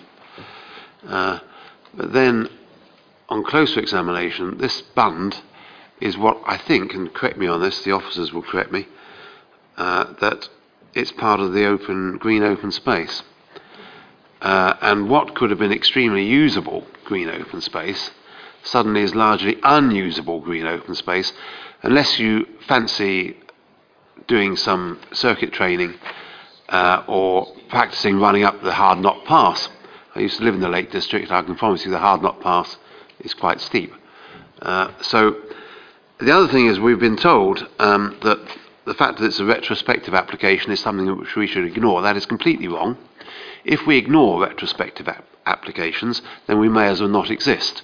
We may as well not be here. Everybody can go off and do exactly what they like, and it doesn't matter. Or at least if it does matter, we'll rubber stamp it retrospectively. You can't do that. You can't run a satisfactory planning system if you rubber stamp retrospective applications just because they come in. And it does concern me. I would feel much more comfortable about this if the developer were not already building their bunds. I have no problem with bunds. I worked many years in the chemical industry, and we had lots of them around all our nasty chemicals to keep them in case something leaked. But this thing, I think, has basically compromised the green open space, which would have been a significant part of this application being granted in the first instance. So you may almost build houses on it. It would be better if you built houses on it, because at least then it would be usable. So I'm concerned about that. And some of the arguments put against it are not valid, because unfortunately in planning law nobody is entitled to a view. And if you bought a house, of course, it's got a lovely view. The only way you can guarantee you continue to have a lovely view is if you own all the land that makes up the view, which the landed gentry in Britain, of course, do. But if you're just an ordinary person like you or me, then actually you're fortunate if the view remains unchanged, but you don't have much influence over it beyond that. But I'm not enthusiastic about this. I think in a way, it's having a laugh, because what was potentially very usable green space has become much less so, and it's difficult to see how that can be mitigated. It's going to reduce the amenity of the houses, which is a planning concern, and I don't see a great value to it. And it's being done now without planning consent, and that really does offend me, and it should offend all of us. Yeah, I'm going to use my usual strapline on retrospective planning applications. The retrospective nature is irrelevant. Just because it's already been done doesn't give you an obligation that you have to approve it. And just because it's been done and you refusing it will result in some enforcement action, you shouldn't be afraid of that. So you should make a decision as if it's not there. The fact it's there gives you the benefit to assess what the impact is, but the fact is that is what we mean by the retrospective nature not being a planning consideration, because it doesn't work either way. Just because it's there, you're not obliged to approve it, and just because it's there, you shouldn't be afraid to refuse it and let us take enforcement action. I have to say that because people say that all the time, because the fact is retrospective is not a determining factor here. Don't do it just to teach them a lesson. Councillor, sorry. Clarify another point about the steepness of the slope. So the 1 in 3 slope is a maximum slope, and so it does vary across the bund. on these section drawings here, the third line down this section, you can see it's a more gradual slope. I mean, there's a gap between the two there. That's just because it's a continuation. It wouldn't fit on the slide. And then on that one there, of course, that's also more gradual. Of course, these are steeper, so at the top. But it's just, the point is, the 1 in 3 is a maximum, and there are many places where it's more gradual, and access to what would remain an informal open space would still be possible. Councillor Storer. Thank you, Chair. I was going to say I agree with everything that's been said today, but on this one particular point, now correct me if I'm wrong, but I'd understood that with this higher bund, the access was private, whereas before it was public. Is that? No, that's not a specific change at all. Okay. So what it is, the point made in the report is more that it's not designed as, its primary function is as a landscaping and ecological bund. Of course, it's accessible as for informal recreation, but that wasn't its primary purpose. It still remains available. It's not being proposed that this is now made private and made inaccessible. The inaccessibility is through the increased steepness of the majority of the slopes. Although, as I've just pointed out, there would still be more gradual slopes around parts, so it would still be accessible. But no, it's not intended that it's in any way made more private, other than the fact that the steepness of the banks might discourage access from some points. Okay. Thank you for that. The second point I was going to make is to recommend refusal, Chair. Councillor Pavitt. I'm just going to say you used the term primary objective. Surely that's simply just to avoid the cost of moving the soil. Isn't that the primary objective? To be honest, I don't really know why you're asking me that question. Well, so that's not, just seems that you're making a poetic sort of scene of all this wonderful usefulness when the sole objective is to avoid moving the soil, which is a perfect grounds for refusal. Councillor Fairhurst. Thank you, Mr. Chairman. I can't see any possible reason why we'd want to support this, so I'm seconding the motion to refuse. Can I just clarify the refusal reason? That's all I was going to say. Well, originally I was looking at Gen 4, Gen 6 and ENV 12, as you know. I'm not sure about Gen 2 or ENV 3. Bit of guidance, perhaps. What's the primary concern? Aside from the policy, is it visual impact, overlooking, both? I mean, as I said, my main, there is an overlooking impact. There is an overbearing impact. I mentioned basically in terms of, I put in Gen 6 because I felt that was appropriate to what we're dealing with here, and perhaps I was mistaken on groundwater protection, but open spaces and trees, the NV3. I do not believe that this is what it said on the tin when people bought their homes. It's contrary, it's misrepresentation actually. People have bought homes thinking that they have amenity land, and now they've made a mountain out of a bund. Okay. Obviously, we are overlapping here with. Sorry, I'm helping you. I'm capturing what the issue is to package it up as a refusal reason. But the fact, obviously, parallel to that is the people that have bought a property, who have bought these properties, and that is a separate issue between them and the people who sold them the properties, and that's not for us. But it's the same thing. The problem is the same thing. I believe that we have to consider social considerations, and surely that is a social consideration, our residents. Well, yeah, but it's the reasons why they're not happy about it is the same as us here. And if you look at, we are. No, sorry, I'm not trying to make this difficult. This is a tough one, isn't it? Gen 2, in terms of overlooking, it's not a tough one saying you may not be satisfied with the proposal, but it's a tough one trying to capture it in terms of a planning reasons for refusal. Gen 2 is an overlooking issue, so therefore members have assessed that. Gen 6 is infrastructure provision. You're basically saying the open space is not, but it's still a difficult one to argue.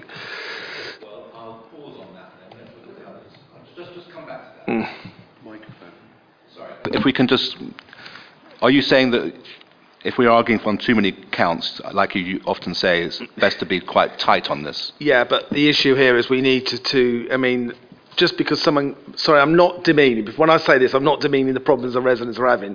Just because someone stands on a bund and can see into the property, is that the only reason why you're objecting to it? It's not, is it? So you know, in terms of talking about the open space property is protection of designated open space, so that which this isn't. It's part of the provided open space from the development. So. ENV3 surely comes into play here. But that's what I mean. It's not. Let's go back to ENV3. Yeah. The loss of traditional open spaces, often visually important spaces, groups of trees and fine individual tree specimens for development proposal will not be permitted unless the need for the development outweighs their amenity value. Okay. So, this is a different one because obviously often you're starting from scratch and you're starting with a site that may be an open space in the past. This is a piece of land that was provided as open space as part of development and has been harmed, and that's what you are saying. So therefore, thinking it through, there is a potential M3 could be included on that. Yes, but I'm also saying that this is contrary to the planning permission already granted. So surely there's an enforcement issue here as well. Just because it's contrary to the planning permission is not a reason to refuse it in its own right. That will result in enforcement action. So the issue is it isn't. Everyone accepts that it doesn't comply with the original planning permission, but the argument is what's wrong with it. And you're arguing that there's overbearing from it. It's not the product that was agreed. It's a different type of open space, and you're sort of watering down what was originally there. That's what you're saying. So M3, it's a difficult one to argue with, but I think M3 is a potential here. Mr. Chairman, could I ask my colleague, Councillor Storr, for his opinion on this, please? Thank you, Councillor. I was just going to ask, and forgive me if you already touched upon it because I'm not familiar with the policy. Could we be talking about the functionality of the open space given the steepness of the slope? And if so, which particular policy might that be and which criteria of it? Because it is an important issue, this. It's no good youngsters trying to ride a bike on a 1-in-3 slope or whatever, or play football. It's not a lot of fun, that. Sure. I would imagine. So that would be Gen 1 and Gen 2. Both of those are kind of relevant to what you're talking about here. So Gen 1 is about access. A lot of it's about highway safety, that kind of thing. But it also says it must be designed to meet the needs of people with disabilities if it is development to which the general public expect to have access. So that touches on part of the point you just talked about there. And Policy Gen 2, which is also relevant, it talks rather generally, but at point C, it says development should provide an environment which meets the reasonable needs of all potential users. So between those two policies, it probably picks up those concerns, I would have thought. Could I also make a suggestion? I'm not one of these guys that kicks cans down roads, but the fact is we've got this coming up later as well. We need to get this right. So the potential is members have resolved to refuse this. So I've got no issues with bringing this back to the next meeting with the suggested refusal reason, so we can actually get it to make sure that it's not a reason. Yeah, sorry. No. That's what I mean. And the issue is a different one to previous refusals against officer recommendation. It's trying to capture everything that you've discovered is wrong with it. And I think that's important. I don't want to have a refusal reason made on the hoof where we've suddenly missed something that you think actually there's fundamental, and that's because this has to be a robust one. Parallel to that, there is an enforcement issue, and the issue with the result of the refusal reason, we have to make a decision to take enforcement action, and we also need to talk to the county because there's movement of waste and stuff like that. We're not shirking from that, but that's the next responsibility of the next thing in terms of it. So what we can do is bring back to the report back to committee next week in a similar way that we've got coming back 4 cases on with the refusal reason, so it's a robust way so we can defend it. Chair, subject to Councillor Freeman's comments, I'm very happy to go that way. Councillor Freeman. Yes, thank you, Chairman.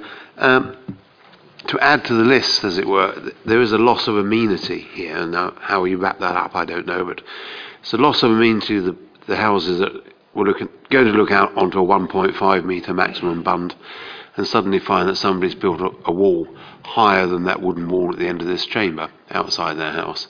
That's significant in my view. And it is a degradation of the environment which they paid for, which they bought from the developer Carla Homes, because they bought a piece of green space.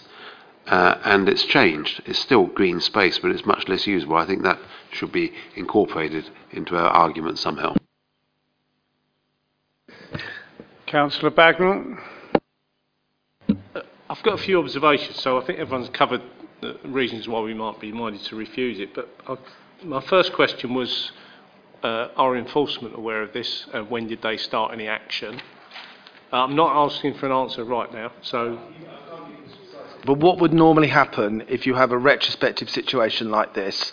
The first thing that we would always do is invite a planning application. So we have a planning application in already, so we have to... Now that is actually the right thing. So if you are carrying out works that are contrary, even if the proposal is necessary, the person has the absolute right to apply for planning permission for what they've done. I get that they have the right to apply for planning permission, yeah, but I don't get the right that they can just carry on regardless without someone serving a stop notice. Yeah, but that's, the stop notice is very exceptional circumstances. I don't have an issue with it being exceptional, but this isn't exceptional. Has it happened? No, what has happened? Nothing's happened in terms of enforcement. No, the issue about the enforcement is the application has to be determined previously, and then we consider whether, and we also make a decision in terms of whether it is appropriate to carry out stop action. Okay. Because the ultimate sanction will be remove it, and that's what we will need to be doing. So that's my next point. So I've written down here about imposition of fines or removal of the bund to the agreed height of 1.5 metres. So that would be something I'd be like to follow up. And also, I've got a real concern why we think it's okay. So as the officers looking at this, what determines okay? So how do you make an assessment that you felt that it was all right? Chairman, that's not a question you should be asking. We've recommended it for approval, and you've got the right to disagree. It's not to get into the minds of an individual officer to see whether... No, but do we have any sort of way of determining that? It's in front of you what the views were. The report is in front of you. Yeah, I think we need to depersonalise this. Look at what's in front of you. You need to depersonalise this. Not go down that route. So there's no... Thank you. That suggests there's no actual way of determining whether it should be 1.5 or 2 or 3 or 5 or 7. I can happily respond to that. So you're talking about the visual impact of it. I'm talking about the height. Yeah, the height. So the question is about what affects... Sorry, your microphone's still on there. So the question is about whether the height and the mass of the bund has a detrimental visual impact on the character of the area. So that is a subjective opinion, and that's why probably all of us in this room might have a slightly different opinion. Sorry, that wasn't my question. Okay, my query was, how do we determine that the height of 3 metres, when approval for 1.5 was given, how do we determine that 3 metres is okay? Not the visual impact of it, but just the fact that it's 3 metres high. Yeah. Is there a way of determining? It might not be a question for the officer, so there is no... But this is an imprecise science, so we've probably got, even if you agree to refuse this, there's probably 10 different views on what that appropriate height would be. So I'm sorry, I'm going to bring this discussion to an end at the moment. We have an application to increase the height of this bung.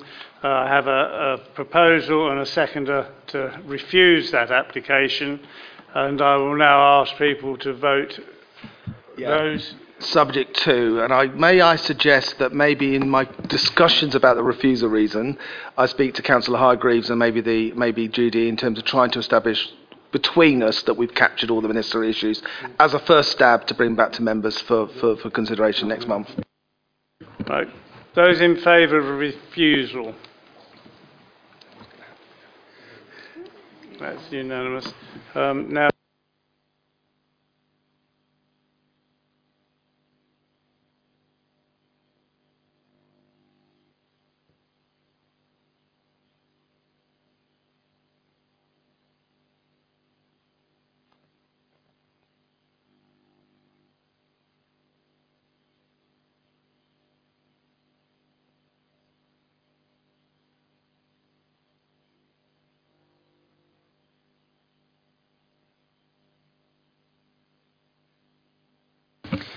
Thank you, Chair.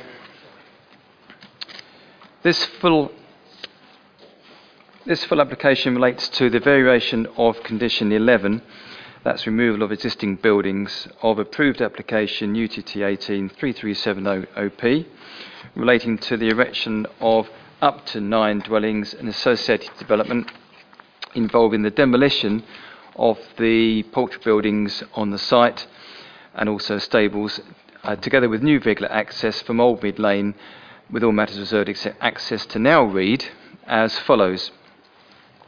Prior to occupation of the first dwelling of the development hereby approved, in principle, all of the existing buildings shown coloured in green as number annotated on the buildings to be retained in demolished plan, drawing reference dated 24th of April 19, i.e. buildings 1 to 13 shall be demolished, and any materials arising therefrom not used in the development permitted shall be removed from the site.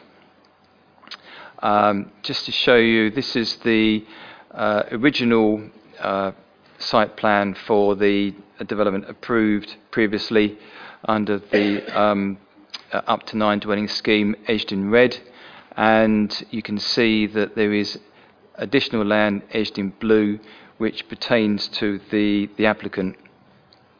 And within this area, this shows it more appropriately. The green poultry buildings, they are the ones to be now demolished under this variation of condition scheme. There's 13 of those, and of those 13, there are 5 on the left-hand side nearest to the road, which would need to be demolished anyway to make way for the approved development. So we have, apart from the 5 within that red line area, as you can see there, outside that and in the blue line area within the control of the applicant, we have a further 9 poultry buildings now to be demolished, with 5 commercial buildings to be retained. You can see these orange buildings top right at the end of this farm track access road. Now, as I say, before the applicant agreed to have all of the 18 poultry buildings demolished, but these 5 buildings shown orange now to be retained by the variation of this condition application. They are in active commercial use by small commercial users, and the applicant considers that they should be retained to retain the low rental use but economy of the area. So that's what we have. And as a conclusion to this, the principle of residential development at this location is still considered acceptable, whereby the reduction in the number of poultry buildings to be demolished at the site from 18 buildings as originally proposed under the approved and extant application UTT 18-3370 OP, and as required by condition 11 of that permission, now to 13 buildings as now sought by the current variation of condition application, would still represent a significant environmental gain at the site by way of planning mitigation, and the proposal would still represent a presumption in favour of sustainable development under the provisions of the NPPF, whereby a countryside objection cannot be reasonably sustained under policy S7 as previously assessed, and where the 5 buildings to be retained would continue to be used for active local business use. It is therefore recommended, Chair, that this variation of condition application be approved. Thank you. I have one speaker, and that is James Salmon, who is the agent. And James, you have 3 minutes. Thank you.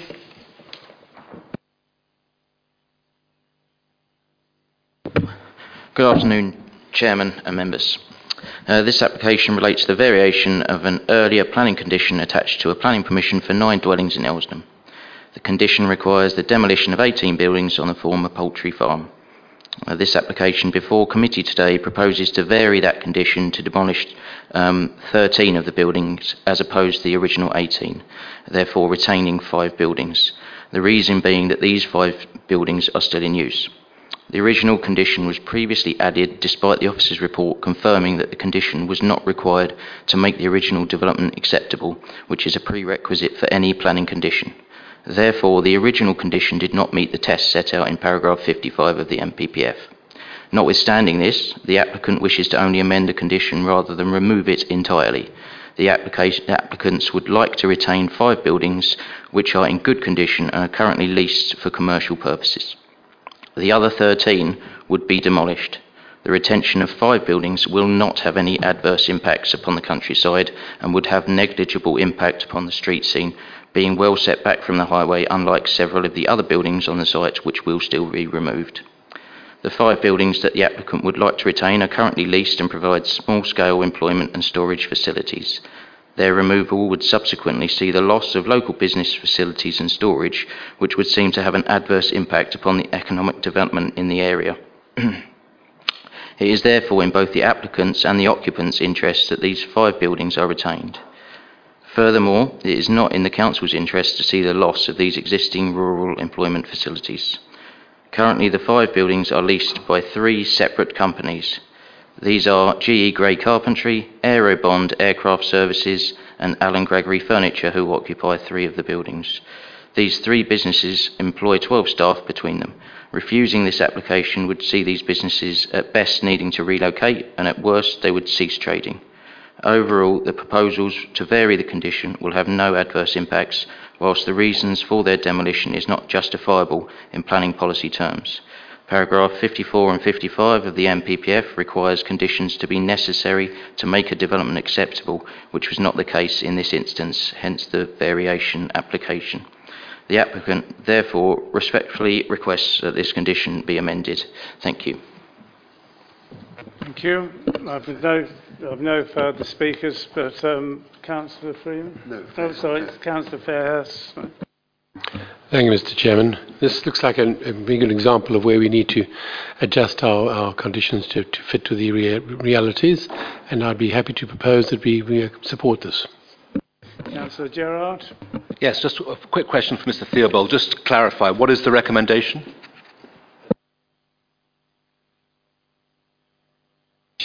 As sought be approved. In that case, I'm happy to second that. Thank you. Is there any further discussion on this matter? I'd just like to say, Chair, that actually I do know this particular site very well, and there are some lovely little small businesses, and we'd ruin those if we just actually went against it. So, actually, I concur. Thank you. Thank you. I'll take that to the vote now. Those in favour of this application, granting this application? Those against? Abstentions? 9 in favour, 1 abstention, Mr. Chairman. Thank you. So we move on to item 10,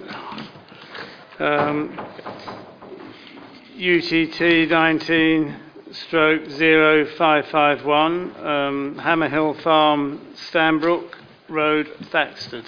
And I'll ask Jonathan to go through this for us. Thank you, Jonathan. Thank you, Chair.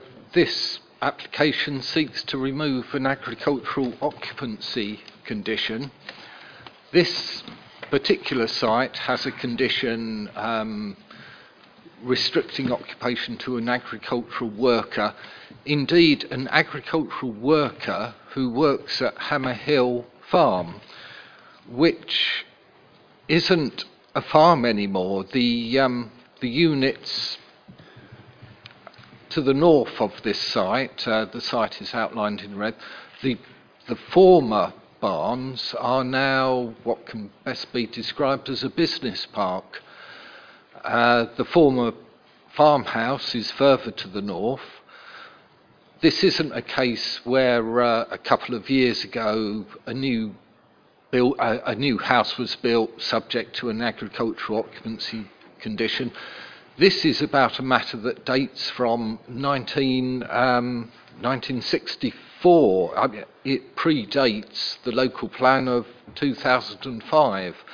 And perhaps that's why, in this particular case, perhaps it's been over-egged. The condition was right at the time, but restricted occupancy to Hammer Hill Farm. The farm effectively no longer exists. We have in writing that Hammer Hill Farm doesn't form part of any agricultural occupants, any agricultural holding. I mean, really, Chairman, that is just about it. Thank you very much. I have one speaker, John Freeman. I'm sorry we've kept you waiting so long, but we've got to you now. Thank you, Mr. Chairman. Your apologies are accepted.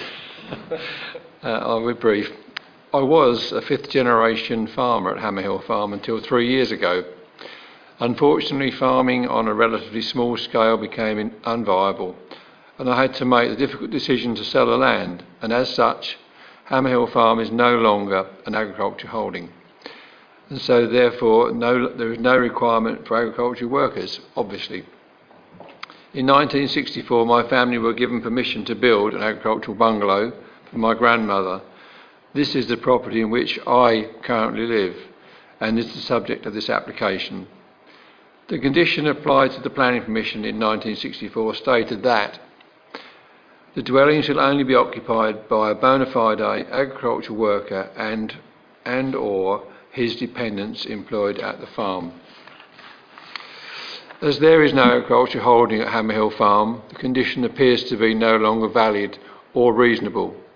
I therefore hope that you will support my application to have this condition formally removed. Thank you for your time. Can I pass that over to the committee to discuss questions or proposals? Or Could I just ask Mr. Brown what possible implication there might be if we do not approve this? It's just, well, no. I mean, if you refuse it, then obviously the person has the right of appeal, and in terms of, but the ultimate story is it's just a lost appeal. But it's basically the implications. It's quite sensible that it's an agricultural dwelling for Hammer Hill Farm, which doesn't exist as a farm in reality, and so therefore. In that case, I would like to propose that we accept this application. And I have a seconder. Can I put that to a meeting unless there's any other questions that anybody wants to ask? Those in favour? Those against? Thank you. That's unanimous. Thank you. Right.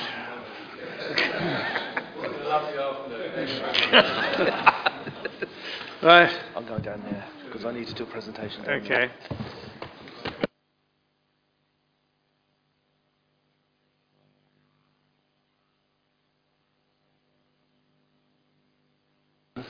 Right, yes, we now move on to item 12, there's a Chief Officer's report on 19/0043, 25 Loom Pits Way, Saffron Walden.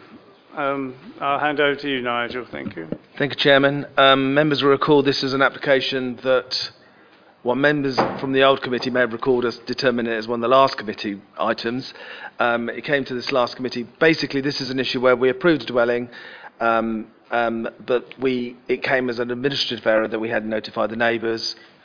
Very, very rarely happens, and so we've issued a permission, and that permission has now been implemented quite legitimately, with conditions being discharged. The application is actually a smaller version of a dwelling that was previously approved. But now the dwelling is coming out of the ground, it became clear that a roof light that has been implemented in accordance with the approved plans actually overlooks the neighbour, and you can see there's the neighbour property through there, and it's back the other way as well, so it's reciprocal, so they're overlooking each other. So the applicant building the thing has actually changed it. Now we cannot, because this application has already been approved, normally that wouldn't be a problem, we would have put a condition on or got an amended plan. Because it's been approved, the only way this could have been resolved is by the applicant to submit a non-material amendment, which they have done. So the non-material amendment here has been submitted that actually moves the window up to that position, so therefore you're actually, I can't actually do it, I'm covering the screen and you won't be able to see it, but if you look at the bit below that, if you block that bit, that's where the roof-like position will be. It is in that position, this is a photograph, so there would be no mutual overlooking between either of the properties. So I think this has resolved the issue. The neighbour, it would have been an issue that would have risen anyway. This often quite happens whereby it doesn't quite work, so there's discussions between the neighbours. It's been sorted. The non-material amendment will be considered on its own merit, but obviously we haven't considered the non-material amendment until today. So the main, going all the way back to the recommendation of the report, if we knew now, would we have still approved planning permission? I think we would have still been in this situation. So the recommendation is to confirm planning permission, subject to us sorting out the non-material amendment. Thank you. Councillor Fairhurst. Move to adopt. Can I have a seconder that we should adopt this recommendation? Those in favour? Thank you.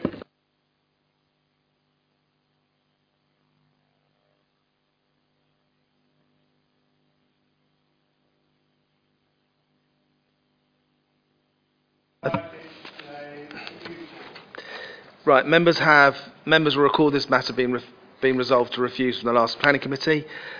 We have a suggested condition there, picking up the cumulative impact issue. The proposal would exacerbate further the cumulative impact of development in White Ditch Lane and Berrywater Lane, resulting in significant detrimental harm upon matters of highway safety and harm to the rural countryside setting of the area, contrary to policies Gen 1 and S7, the Oxford Local Plan, and paragraphs 109 and 180, both of which the bits that refer to cumulative impact of the National Planning Policy Framework 2019. Have members got... Are you okay with that?